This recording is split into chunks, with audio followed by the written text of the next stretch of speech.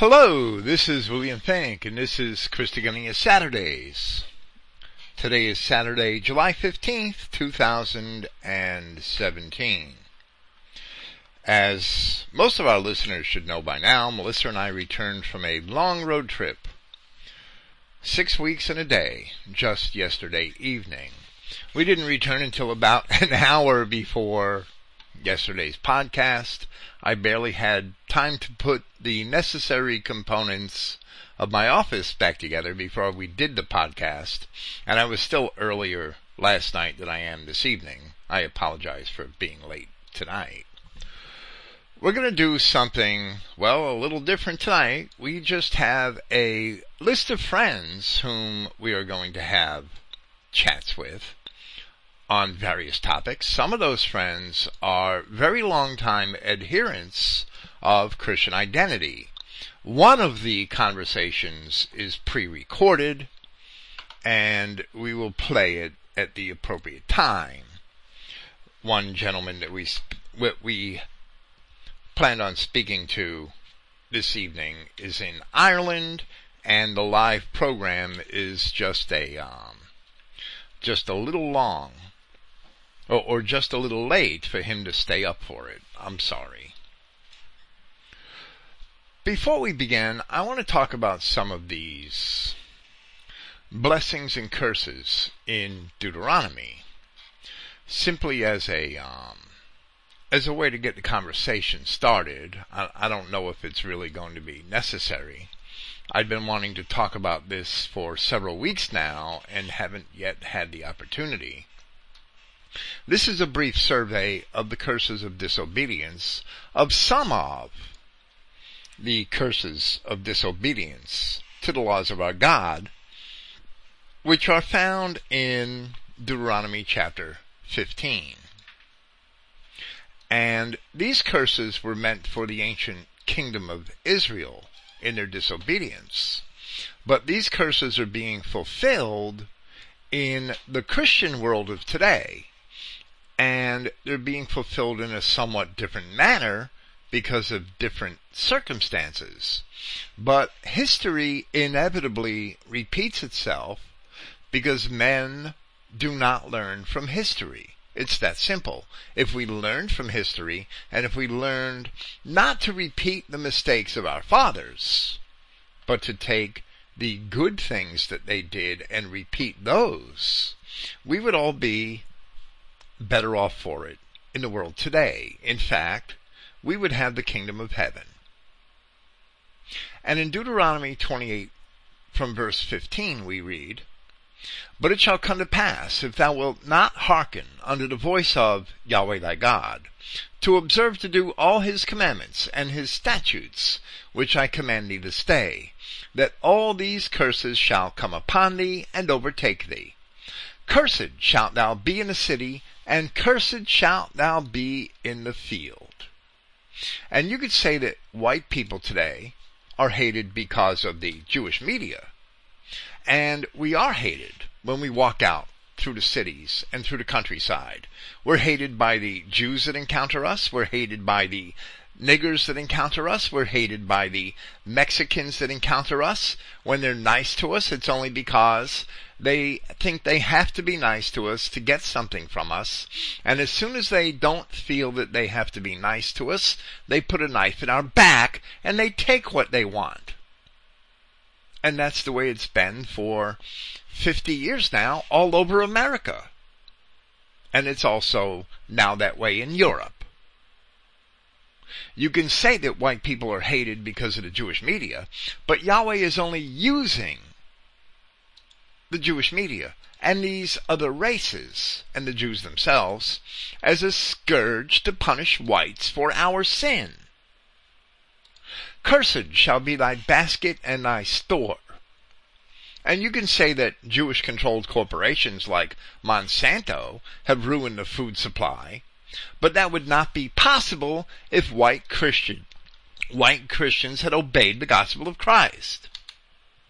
"Cursed shall be the fruit of thy body, and the fruit of thy land, the increase of thy kine, and the flocks of thy sheep, And we wonder why our children are so screwed up with vaccines and other illnesses and diseases.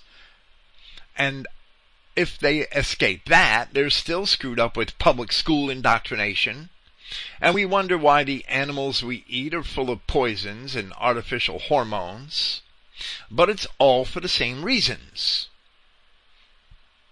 Cursed shalt thou be when thou comest in, and cursed shalt thou be when thou goest out. Yahweh shall send upon thee cursing, vexation, and rebuke in all that thou settest thine hand unto for to do, until thou be destroyed, and until thou perish quickly, because of the wickedness of thy doings, whereby thou hast forsaken me. Yahweh shall make the pestilence cleave unto thee, until he has consumed thee from off the land whither thou goest to possess it. Yahweh shall smite thee with a consumption, and with a fever, and with an inflammation, and with an extreme burning, and with the sword, and with blasting, and with mildew, and they shall pursue thee until thou perish. And we wonder why there is so much disease today, and especially cancer. There is an incredible number of people with cancer who are falling victim to the Jewish medical industry. And the more we accept the Jewish pharmaceuticals and related medical industries and the Jewish physicians, the more cursed we are, and the more remote is any hope for a cure. And thy heaven that is over thy head shall be brass, and the earth that is under thee shall be iron. Yahweh shall make the rain of thy land powder and dust. From heaven it shall come down upon thee until thou be destroyed. And we wonder why we have chemtrails. Don't wonder why we have chemtrails. Just look at Deuteronomy 28, verse 24. That's why we have chemtrails. The heaven in Scripture often represents earthly governments. And the more sinful we become, the harsher and more tyrannical the government becomes. So our heaven is like brass. And likewise, the harder we labor, the less we reap in return. So the earth becomes as iron. Yahweh shall cause thee to be smitten before thine enemies. Thou shalt go out one way against them, and flee 7 ways before them, and shalt be removed into all the kingdoms of the earth. And thy carcass shall be meat unto all the fowls of the air, and unto the beasts of the earth, and no man shall fray them away. And what do we see in every one of our cities throughout America? What do we see in this crime rate? All of these criminal acts that these teens perform day in and day out.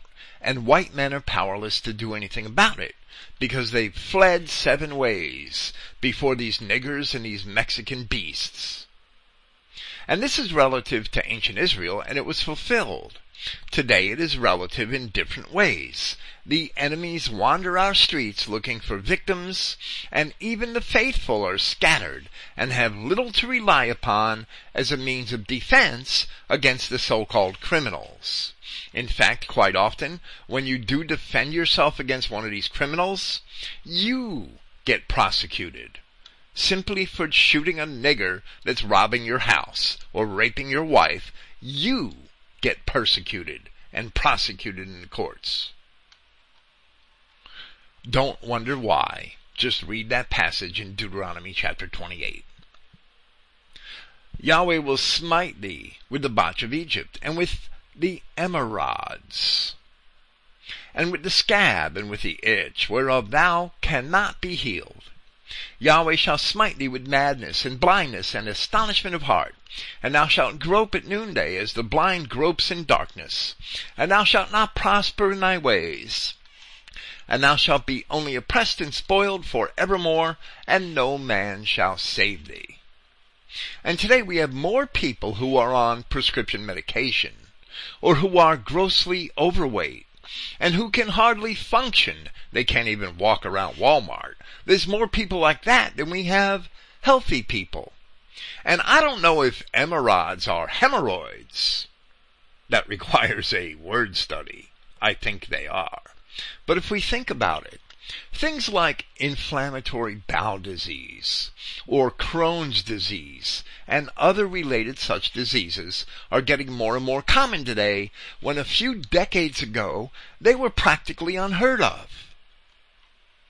Thou shalt betroth a wife, and another man shall lie with her.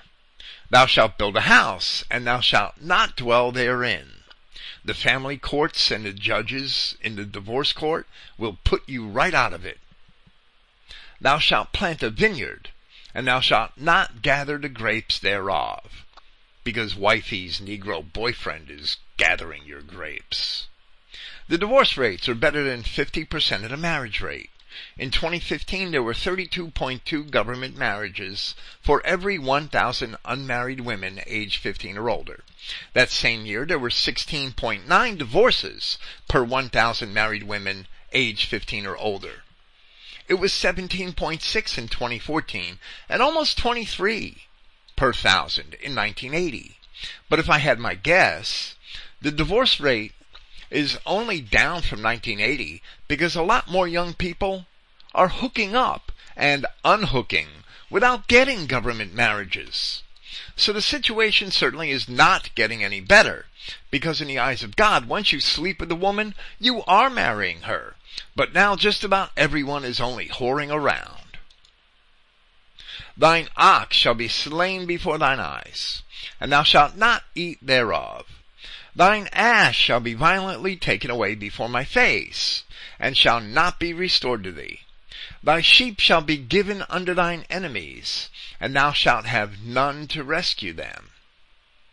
And this is not being literally fulfilled today, but it is certainly happening in the tax rates, where at least 50% of a working man's wages are eaten up in income taxes, retirement taxes, insurance taxes, consumption taxes, usage taxes, and property taxes.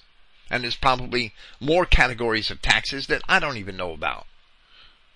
Thy sons and thy daughters shall be given unto another people, and thine eyes shall look and fail with longing for them all the day long.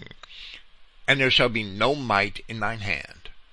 And we see race mixing all around us. In fact, Melissa and I are very desensitized to race mixing. We've seen so much of it here in Panama City, and even in rather innocent seeming places like Bristol, Virginia, or Bristol, Tennessee.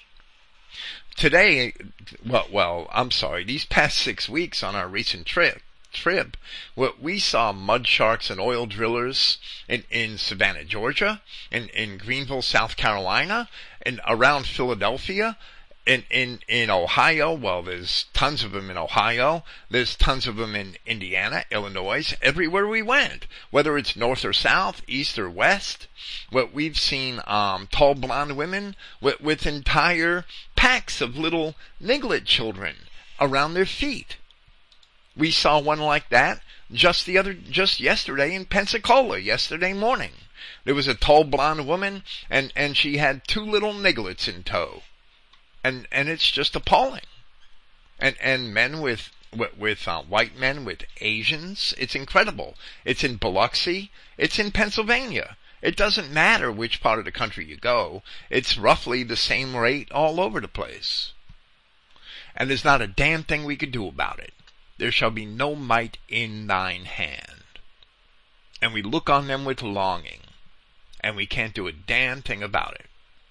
And if we told the white person in the relationship about it, we would be the criminals. The fruit of thy land and all thy labor shall a nation which thou knowest not eat up, and thou shalt be only oppressed and crushed always, so that thou shalt be mad for the sight of thine eyes, which thou shalt see.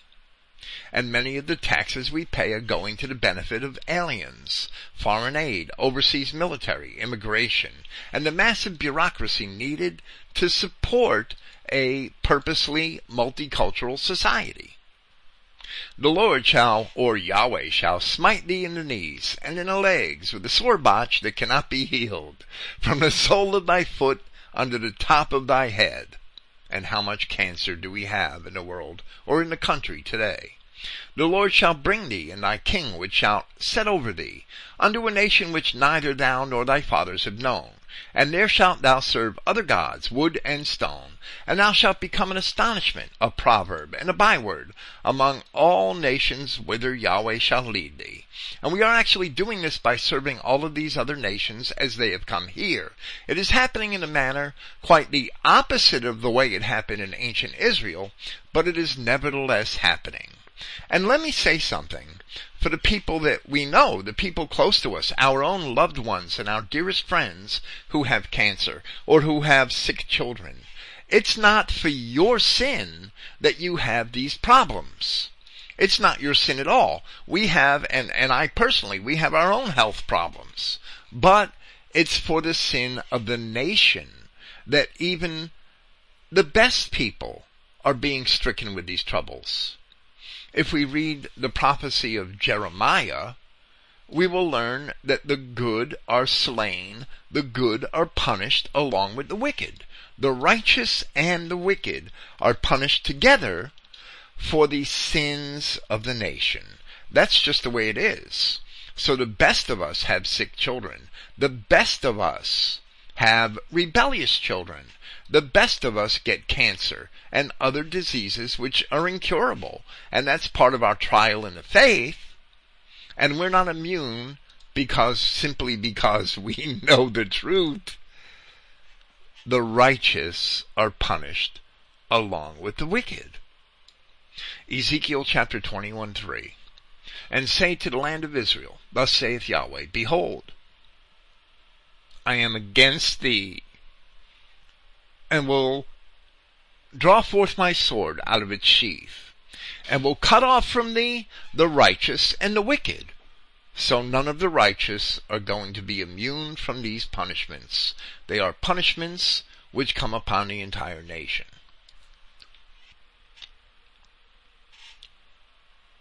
Thou shalt carry much seed out into the field, and shalt gather in but little.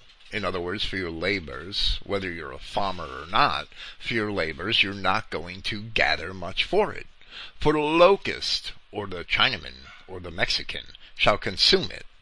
Thou shalt plant vineyards, and shalt dress them, but shalt neither drink of the wine, nor gather the grapes. For the worms, or the Arabs, or the Jews, shall eat them. Thou shalt have olive trees throughout all thy coasts, but thou shalt not anoint myself with the oil, for thine olive shall cast its fruit. Thou shalt beget sons and daughters, but shalt not enjoy them, for they shall go into captivity. All the trees and fruit of thy land shall the locust consume. Our sons and our daughters are in captivity in many ways, with aliens, in prisons, in one form of slavery or another, and corporate employment is indeed a form of slavery. All while the governments and the aliens slowly consume more and more of what was once our own. At the same time, we suffer all sorts of invasive species and other blights upon our crops and other vegetation. When I say invasive species in that manner, I'm talking about all of the wicked diseases and bacterias and insects and even invasive species of fish that come in on global shipping and devour our land and our plants and our own fish, our own native species of fish. It happens all the time. Things like that happen. There's all sorts of invasive species here destroying our crops and our animal life in this country. And that's only going to get worse and worse as time progresses in this system of globalization. Aside from the obvious invasive species of Chinaman and Mexican and Arab who are destroying us and our produce. The stranger that is within thee shall get up above thee very high, and thou shalt come down very low. He shall lend to thee, and thou shalt not lend to him. He shall be the head, and thou shalt be the tail. So we have this with the Jew. And it is coming with the other races as well, that they are better off economically than most whites. Melissa and I go down to Panama City Beach 2 or 3 days a week, and more often we see Negroes and Mexicans at all of these fancy resorts. We see it in Panama City, we see it in Destin, we've seen it in Pensacola, and we wonder, how do these niggers and spics afford these luxury resorts at $1,500, $2,000 a week? Well, they have EBT cards, they have government jobs, they have equal opportunity, that they have all of the government programs that make sure that these people get good jobs at the expense of white people. And I'm going to skip across verses 45 through 52, which continue to describe and re-describe much the same thing in different languages, speaking about a nation of fierce countenance, which shall not regard the person of the old or show favor to the young, and so on and so forth, and how these strangers are going to come in and devour our goods, our cattle, our children, our produce, the works of our hands, and enslave us. Well, technically, we're not enslaved. The Jewish media keeps telling us that we're free. But you just stop giving your money to the government and you'll find out how much of a slave you are very quickly. In ancient times it was the Assyrians and Babylonians. Today it's the Jews, and the Jews have brought along the niggers and the chinks and the mestizos, and they're all here, and they're all filling themselves with our inheritance. The only hope we have is to repent, and we are promised what it says in Obadiah Obadiah verses 15 and 16, that when we do repent, when it is time, Yahweh will ensure that these aliens will be as though they have not been. They're all here to die. But the real question is, how much do we have to suffer before we repent, so that they all will die? Finally, I want to cite Deuteronomy 28:53. And thou shalt eat the fruit of thine own body, the flesh of thy sons and thy daughters, which Yahweh thy God has given thee, in the siege and in the straitness, wherewith thine enemies shall distress thee. And we could laugh at that and say, oh, that can't happen today. But it surely can happen today. I'm going to give one news item that struck me. Just about a month ago, maybe a little more than that, maybe just before we left on June 2nd, on our 6-week trip, I saw this news item. In fact, it was just before we left. It came out, I found it sometime in May, and it's not a new news item, but I just found it, and when I found it, it struck me that it was a fulfillment of Deuteronomy 28:53. Charlene Downs is a young girl that disappeared in Britain several years ago. And Charlene Downs was evidently, well, let me mute my microphone because it just won't stop. Charlene Downs was evidently a victim of sexual grooming with Arabs. And in court recently, one of those Arabs had bragged that Charlene Downs was made after she was raped and abused sexually by a group of these Pakis. She was raped, and she was cut up in pieces. She was raped repeatedly, and she was cut up in pieces, and she was put into the kebabs. Charlene was raped in an alleyway next to a kebab shop. She visited the alleyway to have sex with these Muslim aliens in Britain.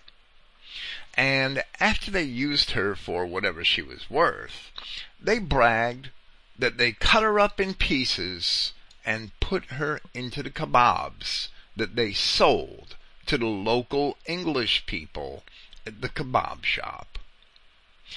And thou shalt eat the fruit of thine own body, the flesh of thy sons and thy daughters, which Yahweh God has given thee, in the siege and in the straitness, wherewith thine enemies shall distress thee. And all we could wonder, is how many missing white girls whose bodies were never found ended up in kebabs or in knishes or in Hebrew National hot dogs. Who knows? But don't think that all these punishments of disobedience aren't going to come across our people. They certainly will be fulfilled in one way or another. And on that happy note, I'm sorry, it just has to be done. On that happy note, we are going to begin our discussions with the friends that we have lined up this evening. And I pray that we are all edified. We'll see how long it takes Sonny to answer his phone. I'm sorry, Sonny.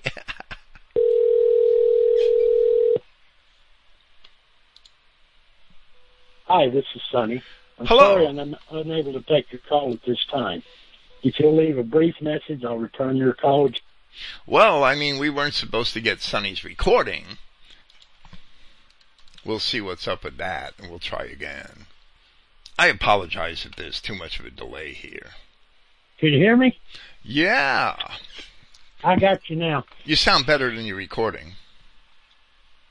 Do I?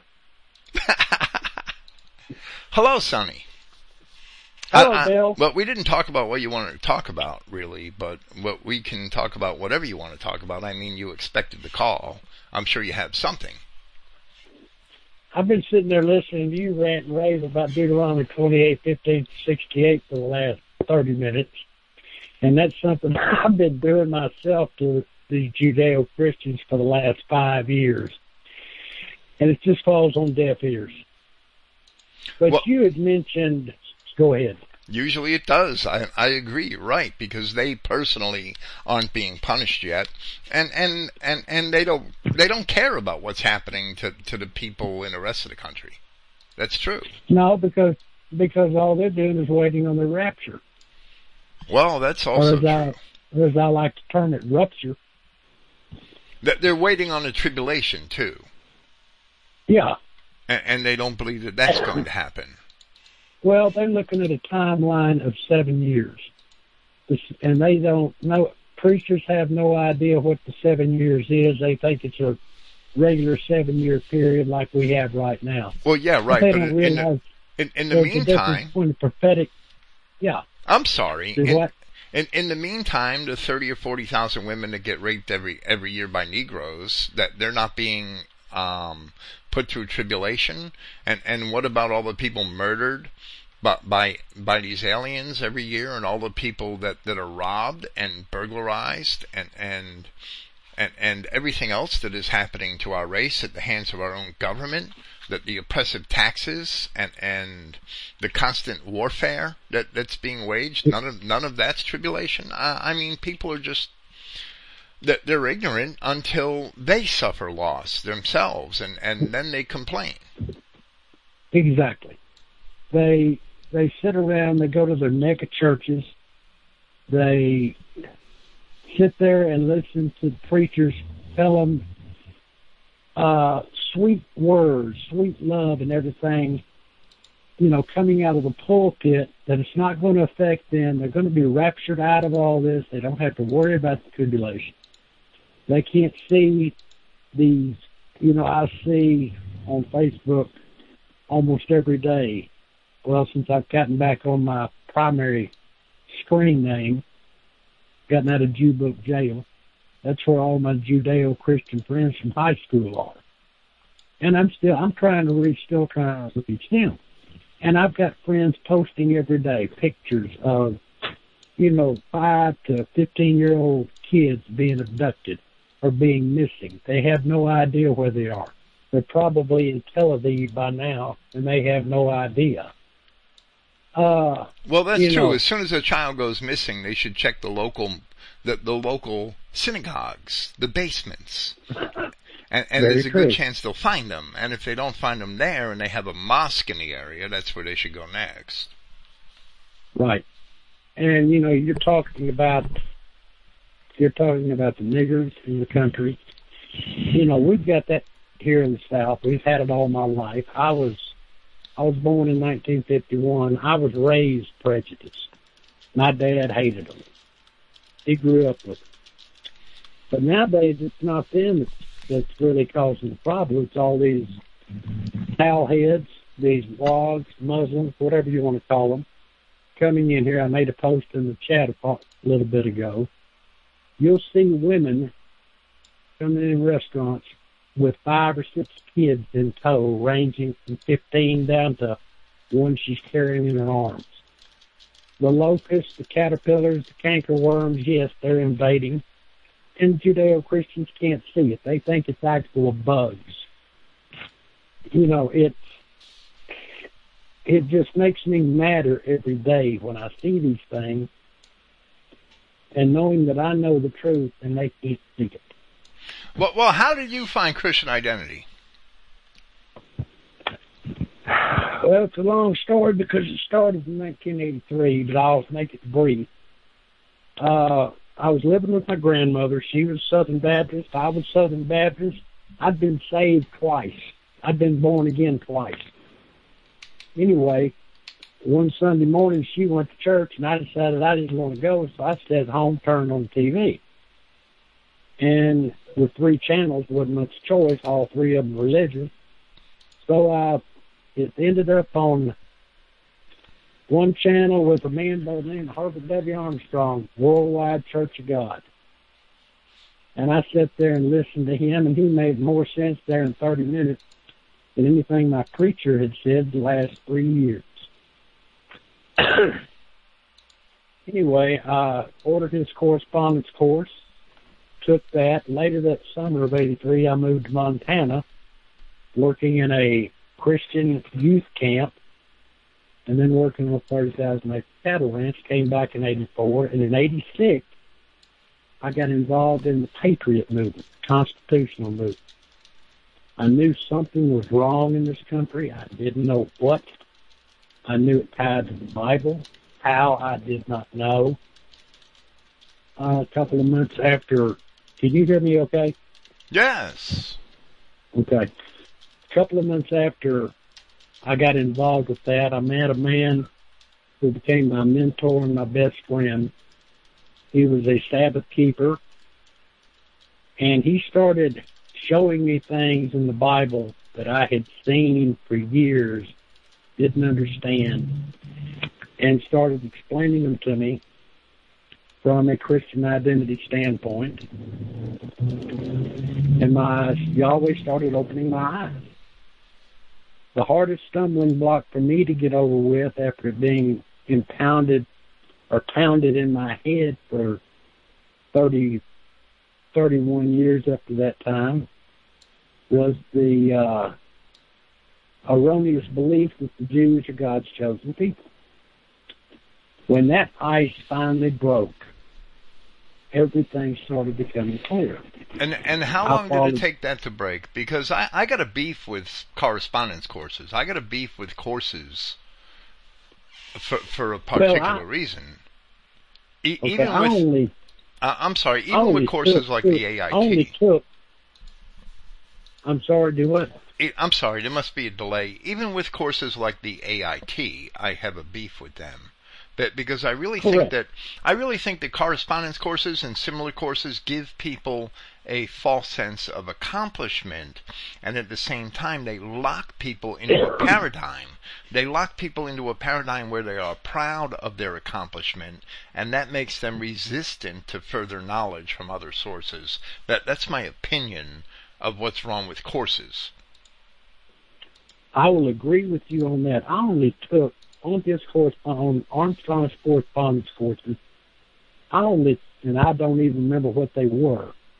You know, hell, that was 36 years ago.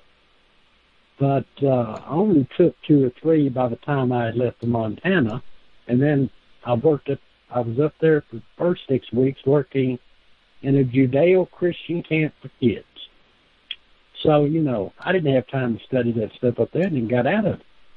But what got my attention, like I say, in 86, were things happening in the country, and I knew the Constitution a little bit, not very well. Better probably at that time than kids do graduate from high school today that know absolutely nothing. But when I had a friend give me a book and told me to read this. It was titled War Cycles, Peace Cycles by Richard Kelly Hoskins. And it was the cycles of war and peace going all the way back to the time of Nebuchadnezzar in Babylon. And, you know, it made sense. But like I say, everything in it about it was pointed at the Jews. And it's, you know, I read about a third of the way through it, and I said, I can't read this shit. Or I can't read this. It's going against God's chosen people. Well, Yahweh was sitting up there, and he said, well, if you're not going to let me come in by the front door, I'll come in by the side window. Over the next year, I got information from all different sources. And it took that. I picked the book up a year later and read it, and it made perfect sense. And, you know, I've been fighting them, denouncing them since then. Went from there to Sheldon Emery, went from Emery to Pete Peters, Peters to Dan Gaiman. There was 7 or 8 years there that I was off on another tangent. And then I ran across a man by the name of Eli James in about 2010, 2011. Which was pretty late. Yeah. I mean, from 1993, it was a long track, right? You were Right. locked in that original sort of British Israel type paradigm for a long time. Correct. It took a long time. Well, yeah, it took a long time to realize that the Jews were not, or that the illegitimate state of Israeli is not Judah. Right. That was the first realization. And then I did not realize how much of the teachings of universalism that I was still holding on to from Judeo-Christianity, or from the Southern Baptist Church especially. And like I say, I followed Eli there for about 3 or 4 years. Ran into you. Well, that was fun. That was fun. I think it was Melissa's dad who first tried to wake me up. And I think Melissa even came down on me a few times in another group that we were involved in there on Facebook. Well, what did I don't want to talk about myself, but just because of your transformation from the Eli James sort of Christian identity to Christogenea and what I do, what was your perception of me that you had to be basically accosted by Don Smith and my Melissa's father? I guess we could call him my father-in-law, and Melissa. You were an arrogant SOB. I'm an arrogant SOB. Okay. Okay. You were back then. That's the way I viewed you. Well, I don't think. I hope I haven't changed. You haven't. But it's like me. Okay. It's like me talking to a Judeo-Christian today, trying to teach them what I know versus what they know. I was still in that universal mindset. Okay. That Genesis 12:3, where it says that through Abraham all the families of the earth will be blessed, pertaining to all black, white, yellow, red, blue people on the earth. Because I had not studied enough. That's what some of our friends call compromise identity. If you actually read from Genesis chapter 10 through the time of Abraham and the promises in Genesis chapter 12 in context, you'll see that all the nations, all the families of the earth are all the white people that were just listed in Genesis chapter 10. Exactly. And that's the actual context. We never used the Old Testament in the Southern Baptist Church. Only parts of the Old Testament we ever used were the Psalms and Proverbs. Well, They even never taught sadly, Genesis. They never I'm taught the sorry. history. I'm sorry, but even and quite disappointingly in Christian identity circles, too many people think that they segmentize the Bible according to those chapters and verses.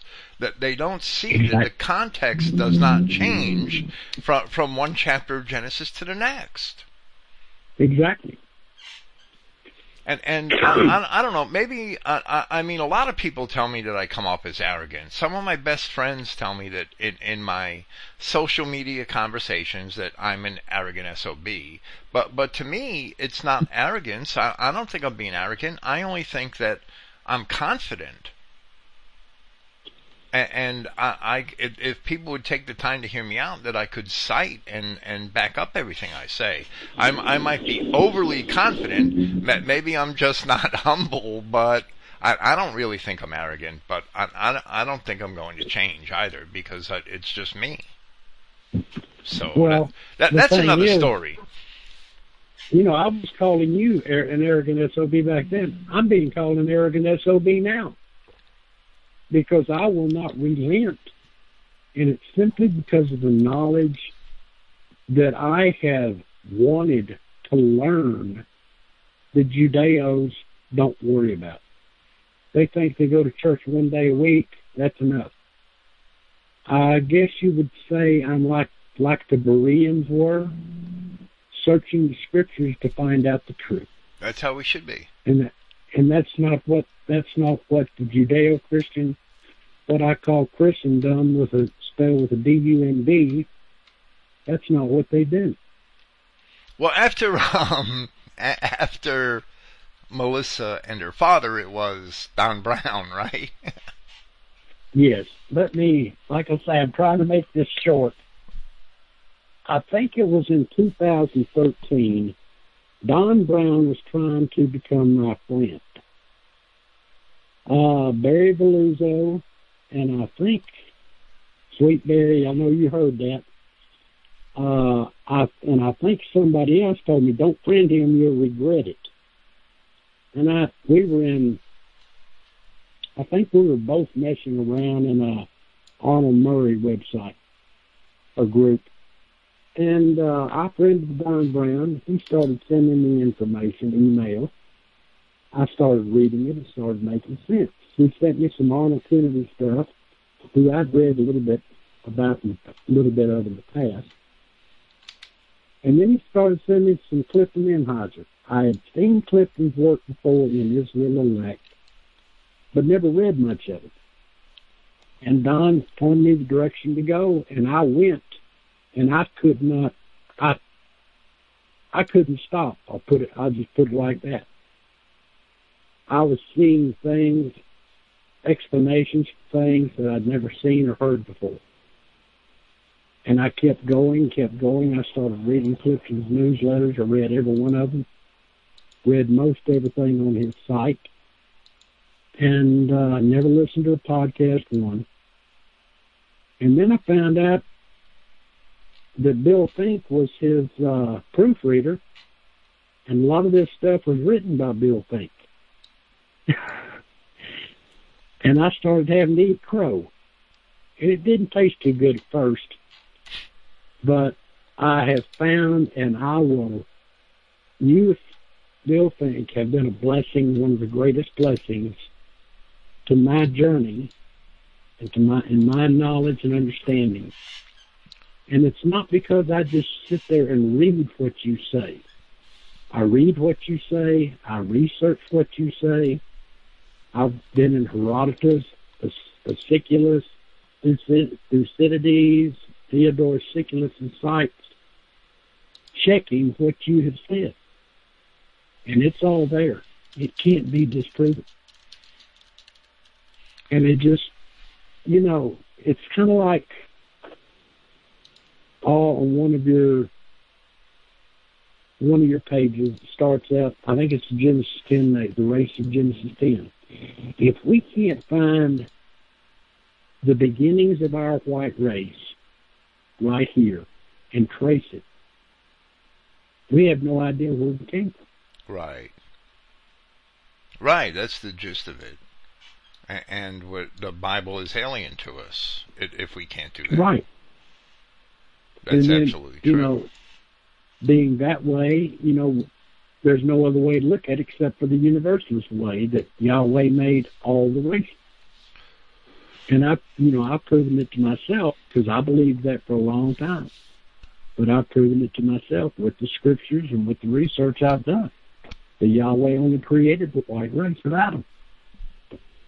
Well, the important thing is, Sonny, it is humility, and I think you displayed that being, even though we started out on Facebook 5 years ago arguing, and me being an arrogant SOB, nevertheless, I mean, you were already in Christian identity of one form for another in 30 years, and you're still willing to learn new things. That's important. Oh, yes. That's a humble person. That's true humility. It is the willingness to be obedient to God and to keep studying the Word, even when you think, because I understand that a lot of people in Christian identity, especially Aryan nations and some of those guys that have been around for a long time, that have studied every bit of Wesley Swift and they've taken their AIT courses and got their certificates, that they become, to me, they become arrogant bastards because they think they know everything and won't learn anything new. We should understand that we can always be learning something new. And none of us know everything. I don't know everything. I don't want to know everything. It would probably be much too large a burden.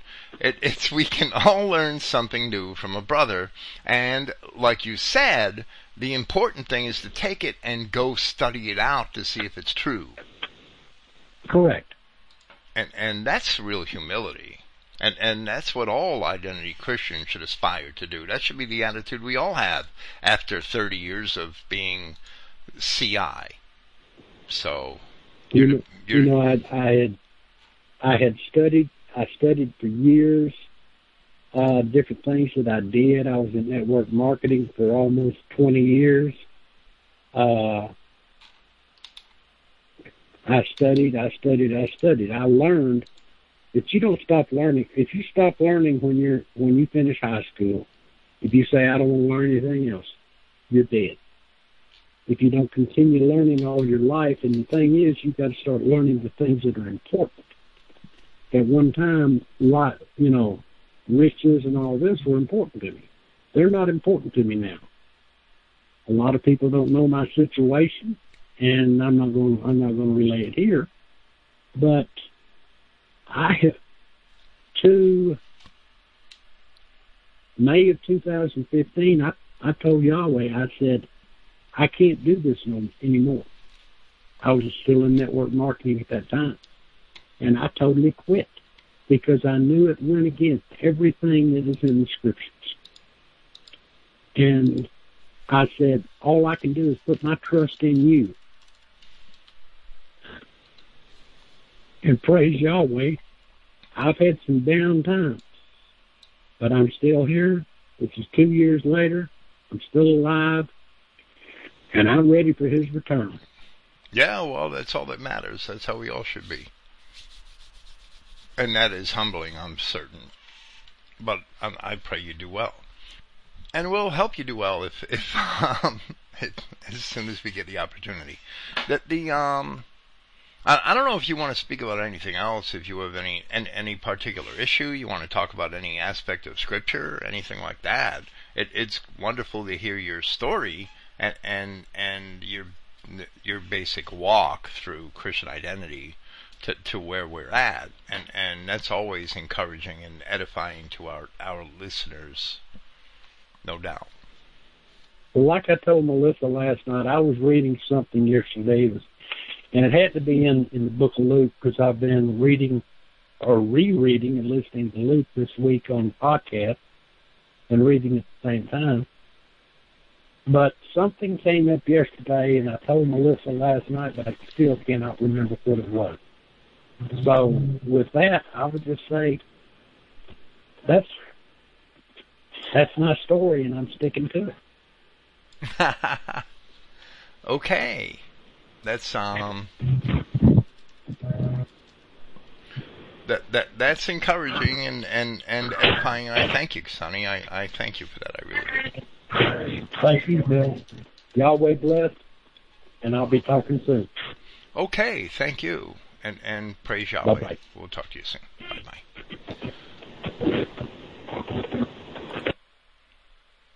Okay, our next call is going to be our good friend Travis Brady. If he doesn't mind it, I share his full name. Travis has been waiting. I hope he's not asleep and I get another recording. Travis.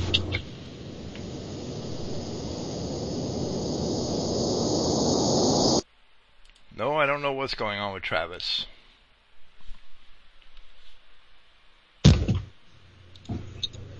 Travis. Yes, sir. I got some horrible noise the first time you answered. I'm sorry.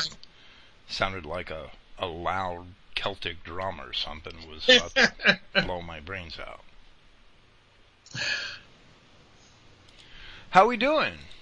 Doing good, man. I don't know about the video thing, Travis, on a podcast call. It might suck up too much bandwidth, to be honest with you. Okay. What do you want to talk about? Oh, not much. Not much. You told me before the program you wanted to talk. I hope you got something to talk about. I can talk to you about, where I got started from. Pretty much when I was, a little kid, I was raised Southern Baptist, and from I was, 8, 9, 10 years old, I always knew something was wrong. I always didn't want to go to church. My parents always made me just, so I would do that until I was probably in the high school. Then I always would, fake being asleep, to not go, because I knew it. I don't know, Bill, it was just something in me. I just knew there was something wrong with going to church, and I never could understand what the preacher was always saying. So, I did that for years, and, got, out of high school, and, I went to about 25 years old, I was, went to a independent Baptist church, and I got sucked into that, with their whole rules and stuff, and, then I got away from that, and there's a guy that was at, my buddy at my last job, and he always would, kind of give me some verses and stuff like that. And well, the first 2 years, I just kind of, it made sense, Bill, but I kind of just, said, I don't know, man, and I left it alone.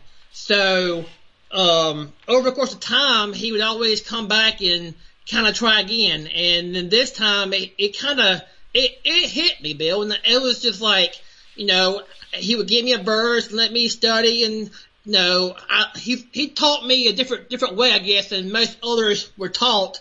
But it was from verses to different groups in Christian identity, whether they were real or fake. And he taught me that to where I would find out on my own what was real and what was not. And so I've studied so much over the last 3 years.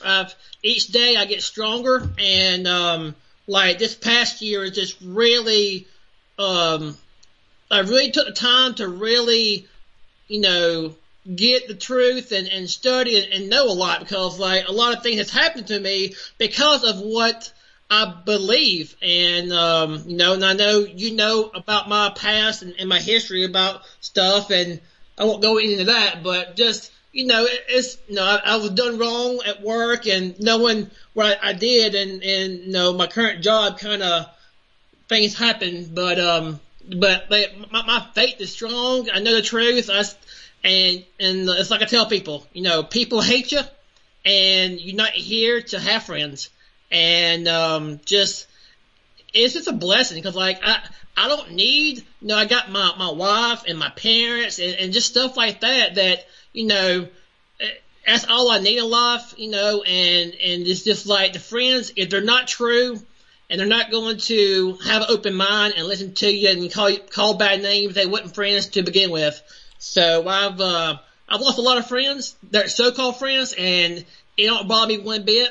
A lot of people go out there and have a good time and have all these friends, and to me, they're all fake, because they're probably, having fun one day, the next day they're talking about each other behind their back. That's how church, any kind of churches of the day do. It's like I tell my wife, I say, all these, people will go to church Sunday morning and then talk behind their back about whether their kid, got drunk or was on drugs, or then they try to outdo each other with cars and dresses and suits. And I hate that. I hadn't been to any kind of church, and it's been 2 years now. And my father-in-law is a retired preacher, and when me and my wife started dating, I would go because of just he was preaching before he retired and got sick.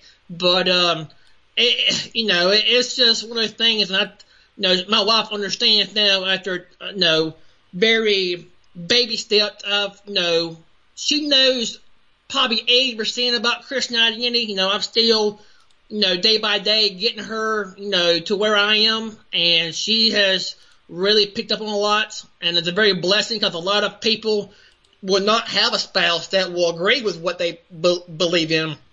So for her to have an open mind and is opened up to the truth and will take it in and say, yeah, that's right, and so that's a blessing for me. And it's just a little bit about my life. I could go into deep, but I know we don't have a lot of time. But it's just a blessing, Bill, to be able to feel great about the truth and be able to talk to people, and yeah, you may I know I've been only for a few years, and I've seen I put my heart into it, and yeah, people gonna call you racist and all these other names, and I just smile now. I used to get mad, Bill, but now I just smile, and I'll give them a chance to prove me wrong. If they don't, then I just say bye, and just, but it's just a thing, and it's like, I'm just so thankful that man, that God, let that man, not give up on me, because I think my life is a lot better now with knowing the truth and be able to serve him right. And cause cause with that other life, you fall in that all those Jewish lies, and it's just crazy. And people are following that, and people are like, well, if you would follow, the right way, you would have kids, or you would do this, you have a better life. I don't see it that way, Bill. I think that God has a way for me, a journey, a path that, whether me and my wife will have kids or not, that's up to him, and we're okay with that, and just because we don't have what people have, don't mean that we're going to be successful in God's eyes. So, that ain't going to get me down, when people say that you're not living right and you're not, that you're not going to have kids. That's just bullcrap, That's another Jewish lie, and just people they're jealous, I think they're jealous. They know that there's something wrong in the country and the world, and they're so scared to even look at it, Bill, and it's like they're so scared because they know that if they admit to things, then their life is changed forever, and they're not willing to sacrifice that, and that's sad. But it takes a special, an open-minded person to even listen, because a lot of people, these churches, they've got people so bad, Bill, that they don't want to even give you a chance to talk to them, and and they just will shut you up right quick, and I'm just like, okay, do you do that to your preacher, you listen to your preacher, right? So you gotta have an open mind on a Sunday morning, so how can you not have open mind for other people, so but when you say how you have trust in a man, and like, on Sunday mornings, I used to see this all the time. Even when I was young, I remember this. People would stand up, the preacher would say a couple of verses, they would sit down. First thing people would do, they would close their Bible. They would not open them up until the next Sunday. But then there's the same people that will say, well, no, they'll say, well, you're wrong, Travis. You're wrong. And I'm like, no, prove me wrong. And they're the same ones. Well, you're racist. You're living wrong. But they're the same ones that don't know nothing about what the Bible really says. Well, you know, Christian identity, Travis, is a hard walk. And think about this. You were receptive to the message of your friend in work. Even though he was feeding you little bits and pieces, you were receptive to it and checked it out. And it still took you 2 years. Yep. They're not even receptive, right? Right. So that's the way it is. I mean, Christian identity, it is a lonely walk. And be prepared. You're fortunate that your wife is more or less agreeable to you and is willing to cooperate and listen. And I don't know that she's entirely on board with Christian identity yet. I pray that she is one day. And you plan on coming here to visit us later this year, so I pray that she spends some serious time with Melissa, and she'll understand Christian identity a whole lot better, I believe. So we look forward to that.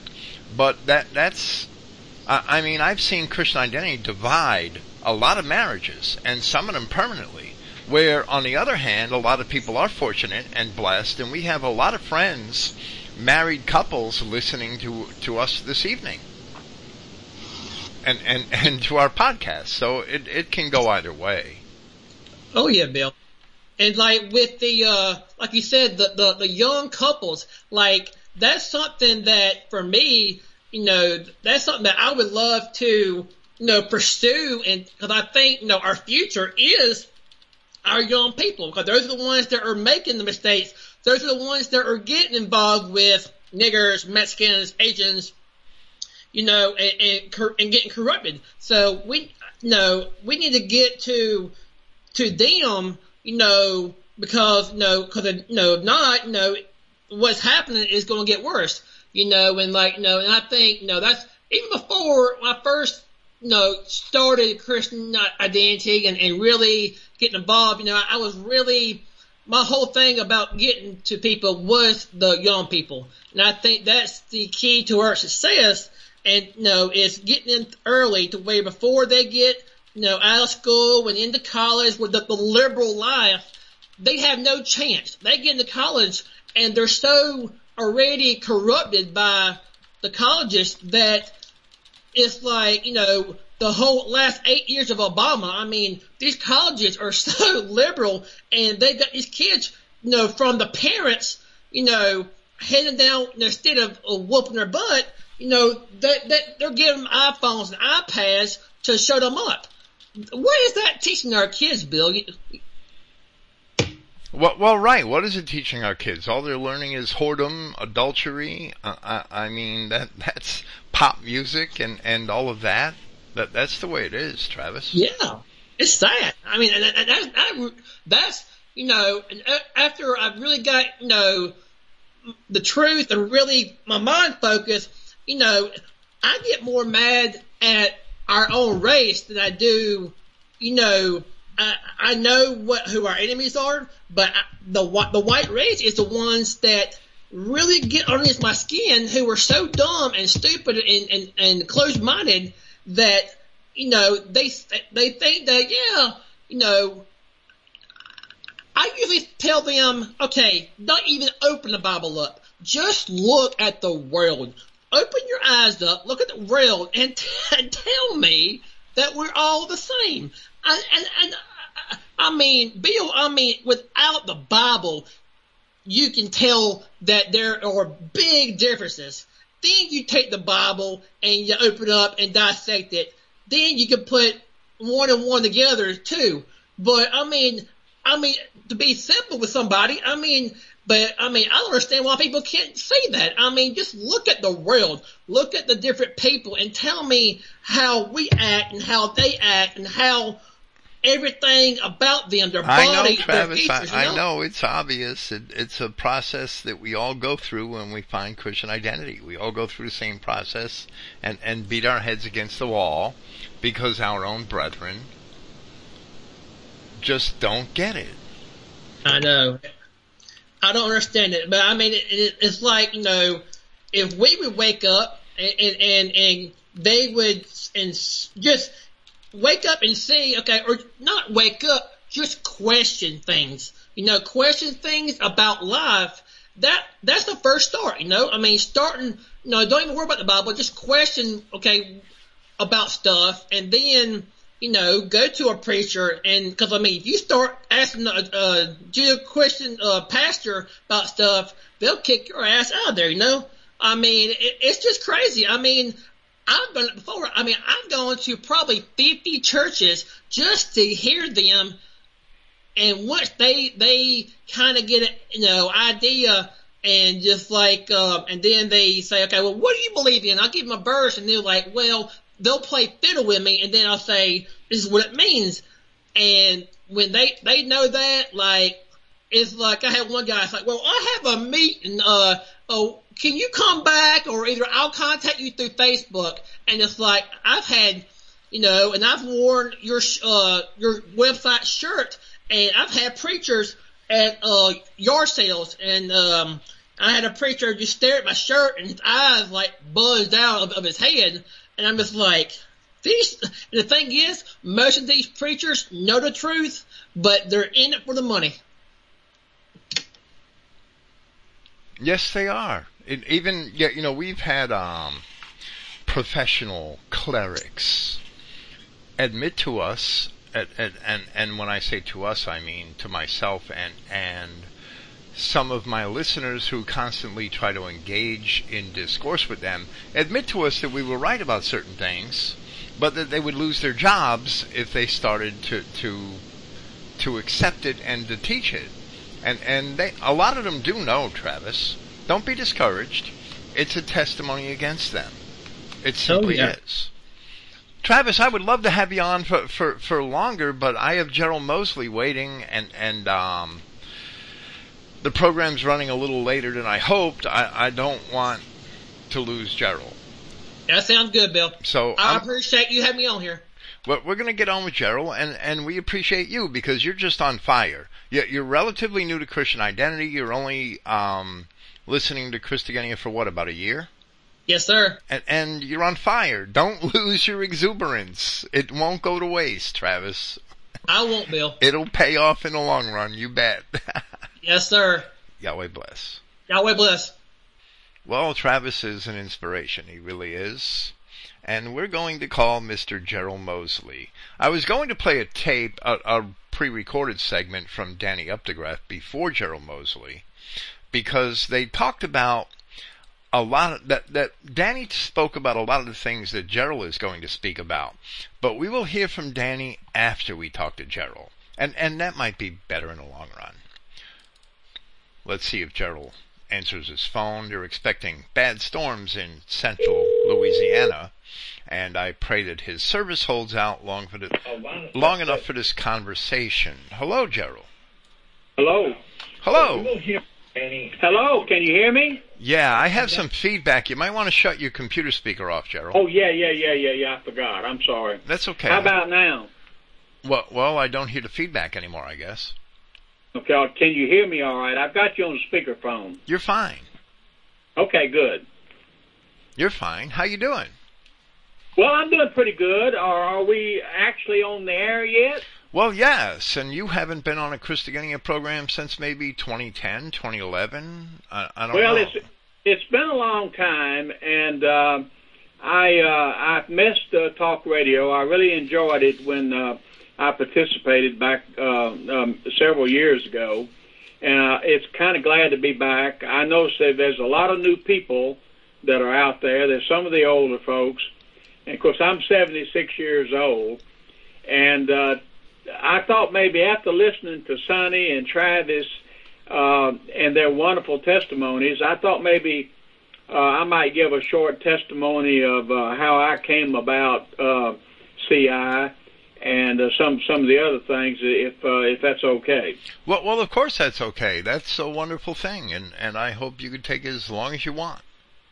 Well, there were several things we were going to talk about. I'll try to keep everything brief, but anyway, I have to say at the very beginning that I was born in 1940, and in 1941 I contracted polio, and I was in the Shriners Hospital for 14 years.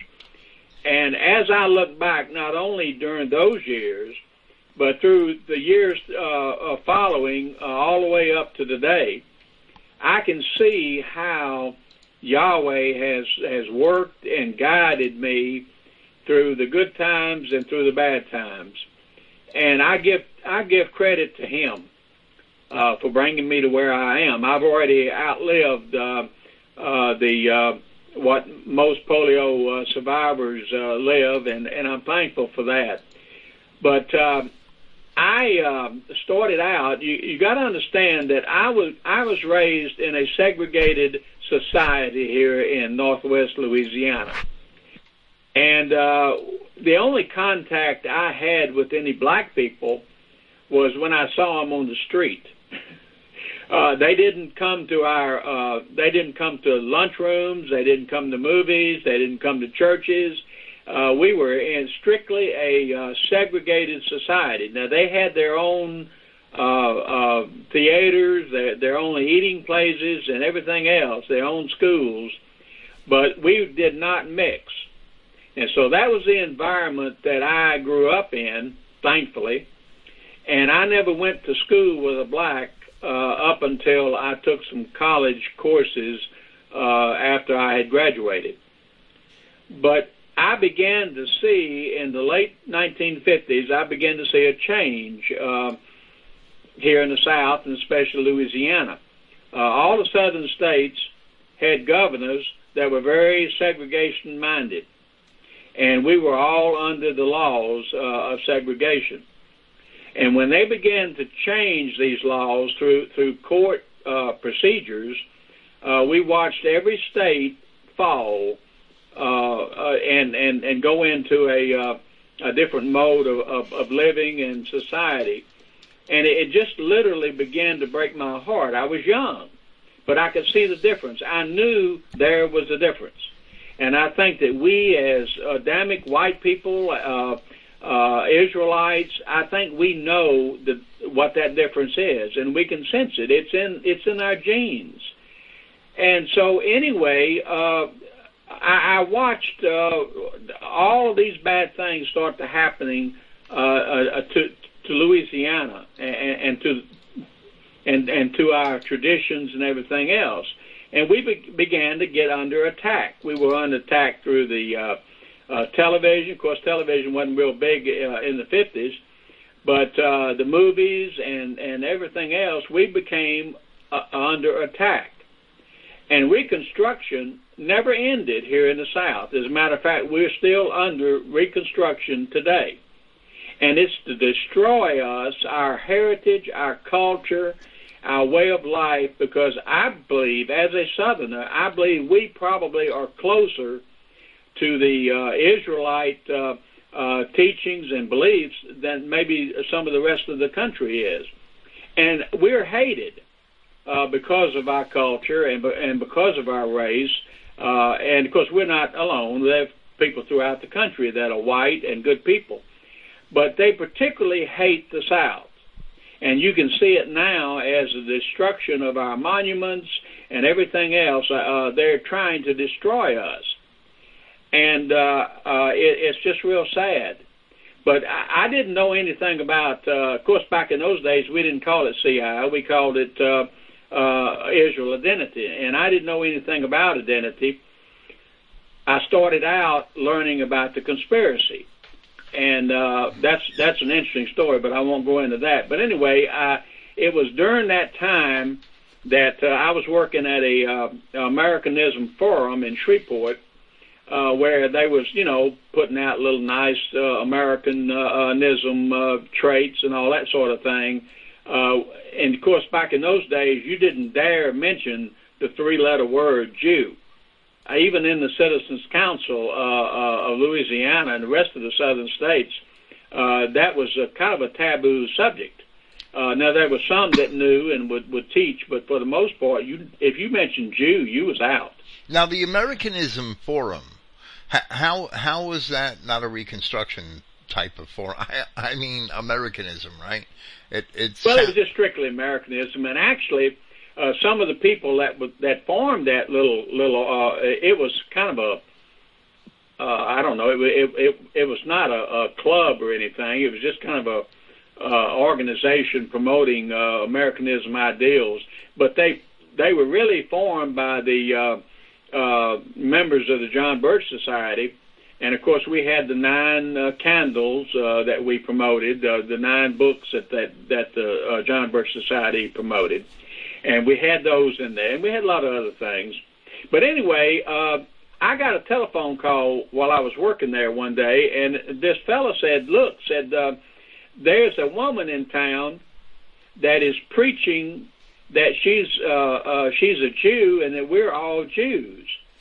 And I thought, well, wow, And so anyway, I decided. I asked him if I could have her number. I'd love to talk to her.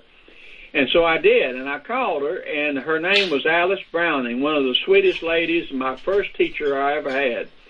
And I told her I'd love to meet her and talk with her, and so she said, come right over. So I did. And she sat me down, and we wound up having a Bible study with her 5 children, all freckle-faced, red-headed people, and you know what they were. And so we had a Bible study, and she started teaching me about the 12 tribes and the division and the whole history of it in about an hour and a half. And I'd never heard anything like that before. So anyway, it was interesting because it kind of paralleled a little bit with my conspiracy studies. And so that was my first contact. And later on, I had the pleasure of listening to Swift and Comparet on the radio live. I am 76 years old. This is way back yonder. And they were live. And I heard a lot of things. I didn't understand it, but it kind of registered a little bit, and I decided that I would start studying a little bit of the Bible. I'd never really read the Bible before. And that's how I got started. And as I began to learn, I found that Christian identity, or the Israelite message, corresponds with history just like a glove. And that was the missing link that I had. I couldn't quite tie everything in when I was studying history until I came across the Israel identity message. And then it all began to fit together. And I could understand the who's, and I could put names on the faces of these faceless people that we could talk about, but we couldn't mention who they were or what they were. And so I just began to grow through the years. And, of course, I came across so many of the people that Sonny mentioned. And then, of course, Eli and you and some of the others. And I really learned. And as I began to grow, I think Yahweh gave me an extra measure of knowledge that He gives everyone, the Adamic people. And I began to catch on more and more. And so that's where I am and where I came from. And I'm thankful. So much of what you read earlier before you began taking calls really was significant to me, because as I lived my life and seen all the things that I saw, everything that you was preaching on, I witnessed happening right before my eyes, and it literally broke this old man's heart to see all of our traditions, all the things that we have and love, all being destroyed. And then I realized that it's Yahweh's plan. You know, it's a tearing down process, and we've got to go through it. And unlike all these church people, you know, they don't really care because they're all going to be raptured away. They're not sure where they're going. And that some of them don't even know when they're coming back. Some say 3.5 years, some say 7 years. And I'm wondering, one of the things that always was curious to me is if I were one of these raptured people and I was raptured away, and I went up there, wherever that is, and I lived on these streets of gold and these mansions and had all these wonderful, wonderful things that Christians visualize heaven to be. And then later on, 7 years or whenever, God said, okay, boys, it's time to go back home now. You got to go back to the earth. You know, how would I feel? I wouldn't want to leave that magnificent lifestyle to come back down here on earth and go through a tribulation. But these church people don't understand that. And I've attended several of the denominational churches here in this area over the last, 2.5 years because of my physical situation. And I've had to sit there and grit my teeth and listen to all of the teachings, the falsehood teachings that these people do. And they sit in the congregations and they just eat that stuff up. But it's all about love, love, love, love, and it's not really what is going to happen. That they're looking for heaven up somewhere. They don't realize that it may be here on earth. But anyway, I saw the same thing, Gerald, growing up in Jersey City as a child, which is the least likely of all places, but at one time, Jersey City had large homogeneous white communities in the 1960s, and in the early 70s, they were all broken up by Negroes and Latinos, various flavors of Caribbean mongrels, and Jersey City was destroyed before my eyes, and white girls were running off with every sort of beast under the sun. So even though it didn't have as large and as old and as embedded a white culture as Central Louisiana, it still had a pretty homogeneous white culture that was destroyed. So I know exactly how you feel, and I'm sure that your feelings are probably magnified because the white culture in Louisiana was a lot more consciously white than the white culture in New Jersey. Well, yes, I agree with you there. But anyway, I tell you, I might mention, I think you and I have talked a little bit about David Duke, and I have a little information about him and in the early days, if you might be interested in me mentioning that. Well, yeah. I don't know if you want to talk more about George Lincoln Rockwell first, or some of your other experiences. Be my guest, but Lincoln Rockwell. I had of course, back in those days, in the '60s, George Lincoln Rockwell was not a very favorable subject for people to talk about because he was very controversial. He went after the Jews, and he made no mention about it. He talked. He had meetings around the country. You know, he was a professor at Brown University and a very respected individual. And then suddenly, he for whatever reason, I guess he learned the truth or whatever, and he decided to go out and make a stand. And so he had his hate bus. And he would drive that hate bus around, and he'd have a few young people that he called his stormtroopers with him. And, of course, they'd dress up in their brown uniforms and everything, and they played the role.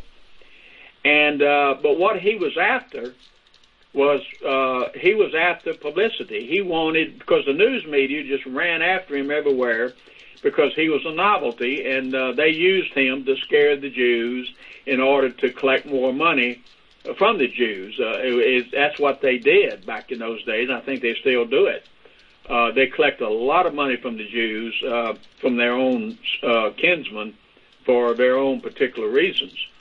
But anyway, I had the pleasure of meeting him.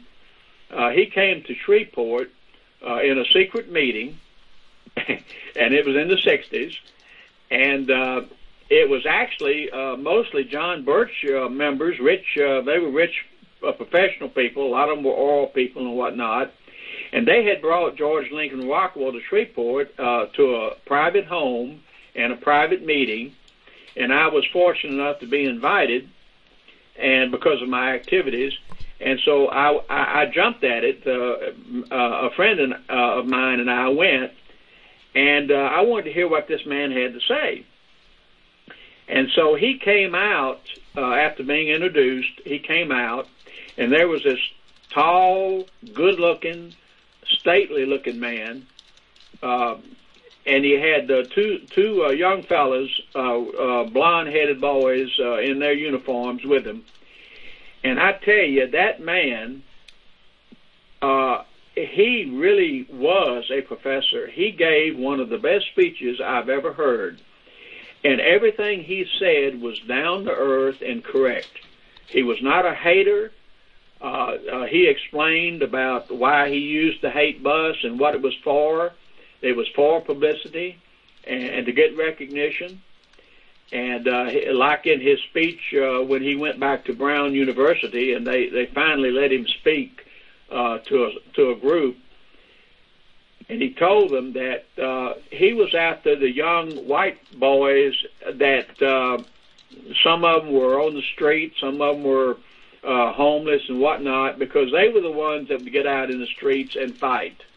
When they learned the truth, they would march and do much of what the Black Lives Matters and all that group nowadays do. Of course, they're all being paid to do all that. But that's why he used them to do that. And I was just thoroughly impressed with him. And then, of course, he was running for a major office. I think he was running in Virginia. And if memory serves me correct, he was actually running for governor. And there was a good chance he was picking up steam like you wouldn't believe, like George Wallace had done. And they knew they had to kill him because he had a persona about him and a knowledge that he could win over anyone. When he spoke in Brown University, everybody in that auditorium mostly was against him. They booed him. They were mostly students and professors and whatnot.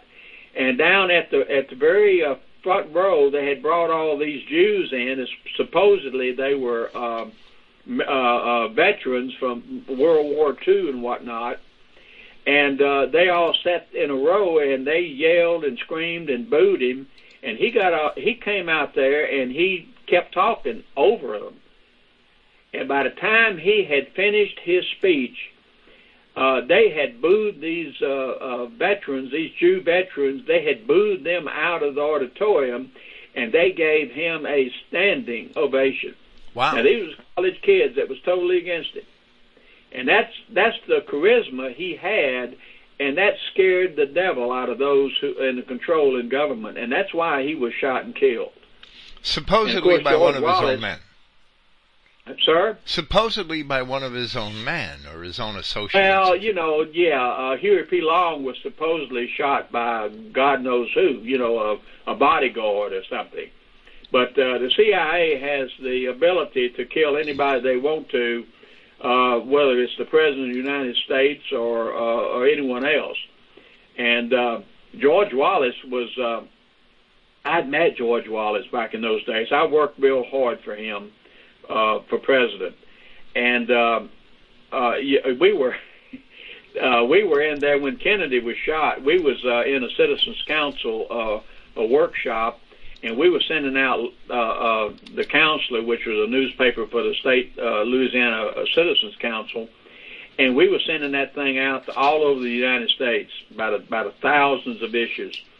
And we had this stamp that we used on the return envelope for people to cut the coupons and send money back. And we stamped it, "Stop Kennedy Now." And we were in the process of mailing those things out when Kennedy was shot. And that was kind of, we got scared about that. We stopped that real quick. But George Wallace, he was winning primaries, state primaries, and they were not in the South. They were in the North. He was winning these Democratic primaries in the North. Hadn't even run in the South. And he would have been elected president had they not shot him. So, anyone that's really legitimate that tries to run for an office in this country is not going to be allowed to if they know the truth and they're trying to fight for the truth. Now I voted for Trump, and I hope good things and all, but when you're in bed with a bunch of dogs with fleas, you're going to have fleas on you. And what scares me about Trump is the fact that he is in the billionaire club with a lot of our friends, and you know who I'm talking about. And so, I worry about what they're doing, their programs and everything, because everything I see coming out of Washington right now is to put more money into the hands of these financiers and everybody else. And I don't see a lot of it trickling down to folks like us that really need the help. And so that scares me a little bit. But anyway, that's all I'll say about Rockwell. I just think he was a fine patriot. He was sincere, and that's why they killed him. Well, that's enlightening, Gerald, and that's also edifying. Thank you. Let's move on to David Duke. Well, okay. I of course you've already heard this story, but I'll tell it anyway. Well, I'm always chasing after David Duke for his position, his wrong position on the Bible. You got to understand that back when I first met David Duke, David Duke was a young man, and he was impressionable.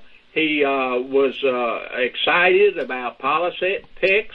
He promoted he was big in the Republican Party of Louisiana. Matter of fact, I worked real hard in it too. We were able to get it on the ballot throughout the state in the various parishes, and we almost elected a Republican governor, Charlton Lyons. And but he didn't win, but he came close, and that was unusual for a Democratic state like Louisiana was. So anyway, he was very, he worked hard, he appeared to be honest, and he was very, very interested in state politics. And so anyway, I had seen his book, My Awakening, and he had a facsimile of a magazine, the National Geographic magazine, that I think it was 1907 or 1909, and he was telling about it because this magazine, which was not a hate magazine at all, was telling about some of the Jewish involvement in the Russian Revolution, the first one, the 1905 Revolution.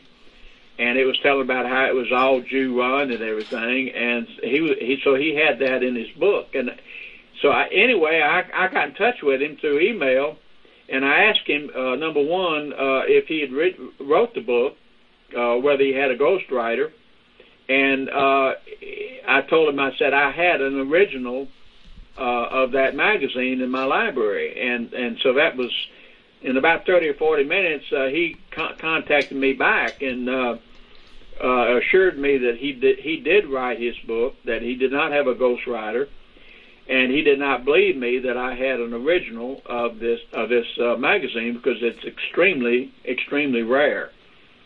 So I made a photo and sent it to him to show that I actually had it, and that was how we met. But we had met other times when he was running for offices and things. He had a big rally in Bossier City, Louisiana, and it was a building that had over 700 capacity, and he filled that twice. He almost won senator. He ran for United States senator, and he almost won it. and then I think he ran for governor, but he didn't. I think he came in third. There was a big smear against him and everything. And back in those days, we thought he was on the up and up. We didn't know that he was going to turn out to be what he turned out to be, and which was a womanizer and possibly a crook and everything else. He went over to Europe and got in trouble over there, and he had some real bad things that he was attached to here in this country. So I lost my respect for David Duke. I hadn't talked to him in many years now, and have no desire to. But he's of course he was mixed up with Don Black and some of that group, and I question whether or not he was really on the up and up, or whether he was an agent or what he was. But anyway, I'll leave it at that. I know Bill has a lot more information on that now, but that was my dealings with David Duke. And I'm sorry that he turned out the way he did, because I thought he was a up and up fella. He was wanting to get into state politics and possibly run the state. And it's incredible. That's what happened in Louisiana. But anyway, now David Duke, he must have known James Warner.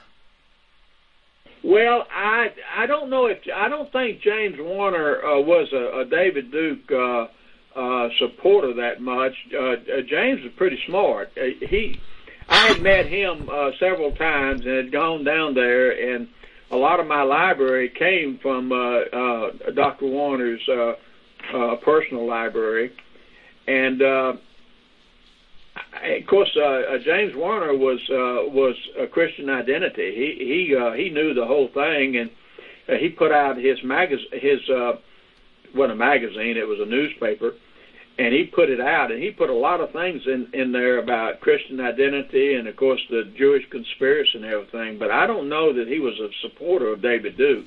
Do you, Bill? Do you think so? I don't know if he was a supporter, but I thought that you might be able to link the two in a relationship. I'll be playing a recording, a pre-recorded segment after you're done here, with Danny Updegraff, who is Christian Identity since 1972, and he knew both. He and his father knew both James Warner and David Duke, and I think Danny links the two, at least that they knew each other.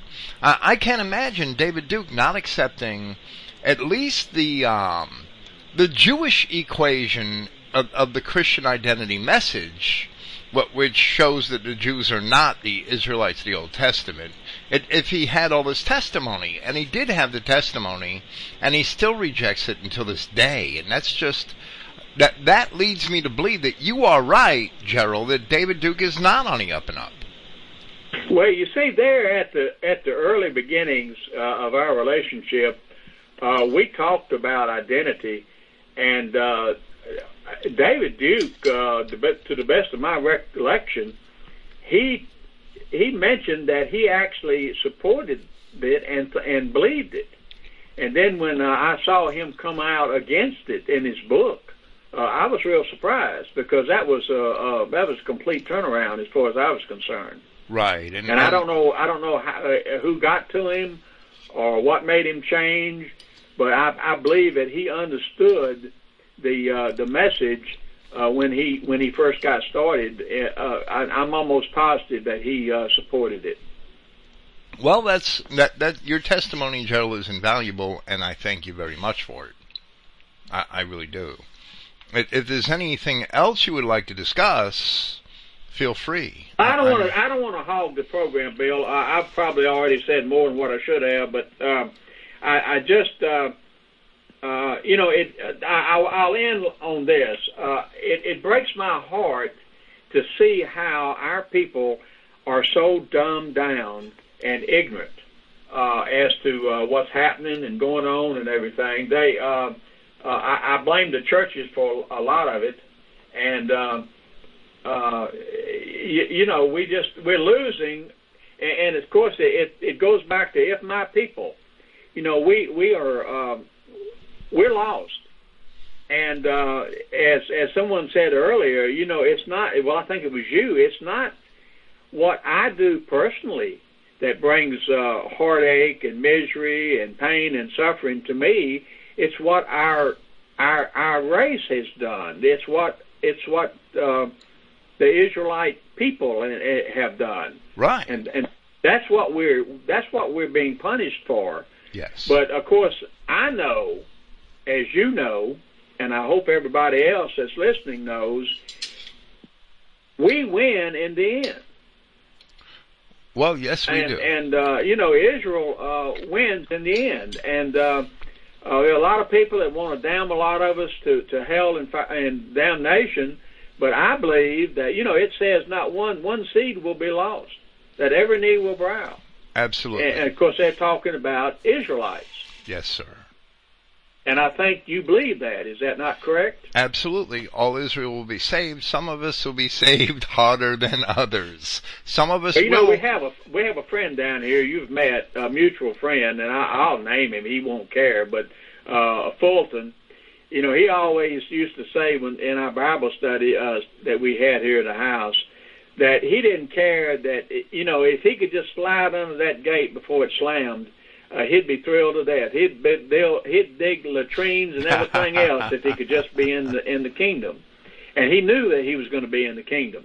Yes. And I used to find that rather interesting when he'd say that. He's a fine man. Everybody ought to know Fulton. Well, Fulton Jones is how old? 78 years old. 76 years old. I think he's a couple of years maybe older than me. And not he much. his home was flooded out last year. And I encouraged him. He lost everything. I tried to encourage him to take it easy and just take the insurance money and plop it double wide down. He just finished building his own house. Sure did. Well, he's of the old school. And, he lives down there with the alligators and everything else. And so, I used to refer to him as the Grizzly Adams of Louisiana. And, that was a compliment. And, but anyway, he's one of the dying breed. I want to mention one other thing before I quit. What scares me more than anything else in the world, when I look at these young people, and even generations of 30s and 40s, I know there are exceptions, but as a group, they know very little about anything. And if we really get into a very serious situation, a lot of them are not going to know what to do. They're not going to be able to survive.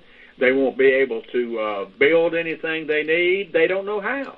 Right, they know how to play those video games, though. Yeah, and but it's real sad to see the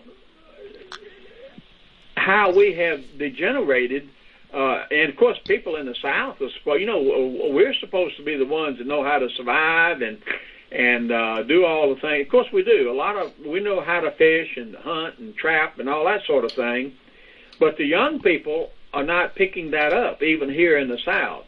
They don't know. You mean I got to put that worm on that hook? They're squeamish. And it's sad because I know there's a day coming when we're going to need to know how to survive. And so if some of these people out there don't know how to survive, they better take a quick survival course because the day's coming. Strip bare and naked. We're only going to have, in the end, I mean, we suffer for the consequences of our personal sin. I don't want to give people the wrong expression, but we all suffer, whether we are as individuals are sinners or not, we all suffer the consequences of our national sin. And until we turn to Christ, and the people that follow men like David Duke are never going to understand this. Until we turn to Christ and repent of our national sin, we're just going to be punished and punished and punished. And this situation we're in is going to get worse and worse and worse. Correct. Well, look, I appreciate the time, and I hope I haven't bored anyone. And thank you, Bill, and I will be I'll be around. Well, Gerald, you're a gem, and thank you, and we hope to have you again someday soon. Maybe we'll talk about the South. Bye-bye. Praise Yahweh. Thank you. Bye-bye. I'm going to, and this program's far from over, I'm going to play a pre-recorded segment from a friend in Ireland that I'm truly blessed with, because Daniel Updegraff has a testimony very similar to that of Gerald Mosley's, even though Danny was raised in California, and today he lives in Ireland. He was a member of Colonel William Gale's Christian Identity Church, and he had much the same experience with David Duke that Gerald Mosley had. So we're going to listen to Danny for 23 minutes just about this recording, and after that we have our good friend Don Fox, who I just heard from. Here's Danny. Okay, we have our longtime friend Danny Updegraff here. Danny's been a friend of Clifton Emahiser's for quite a few years, and I don't remember when I met Danny exactly, but it wasn't long after I got out of prison that he got in touch with me and we began to communicate. Hello, Danny. It's great to see you. Hey, hello. How you doing there, Bill? Okay. I thought it would be really great to have you on the program this evening, especially since we'll be talking to Gerald Mosley a little later. And right. You've been around Christian identity circles forever. Can you tell us something about that? You, your father, your brother? Yeah, well, it was through my father first.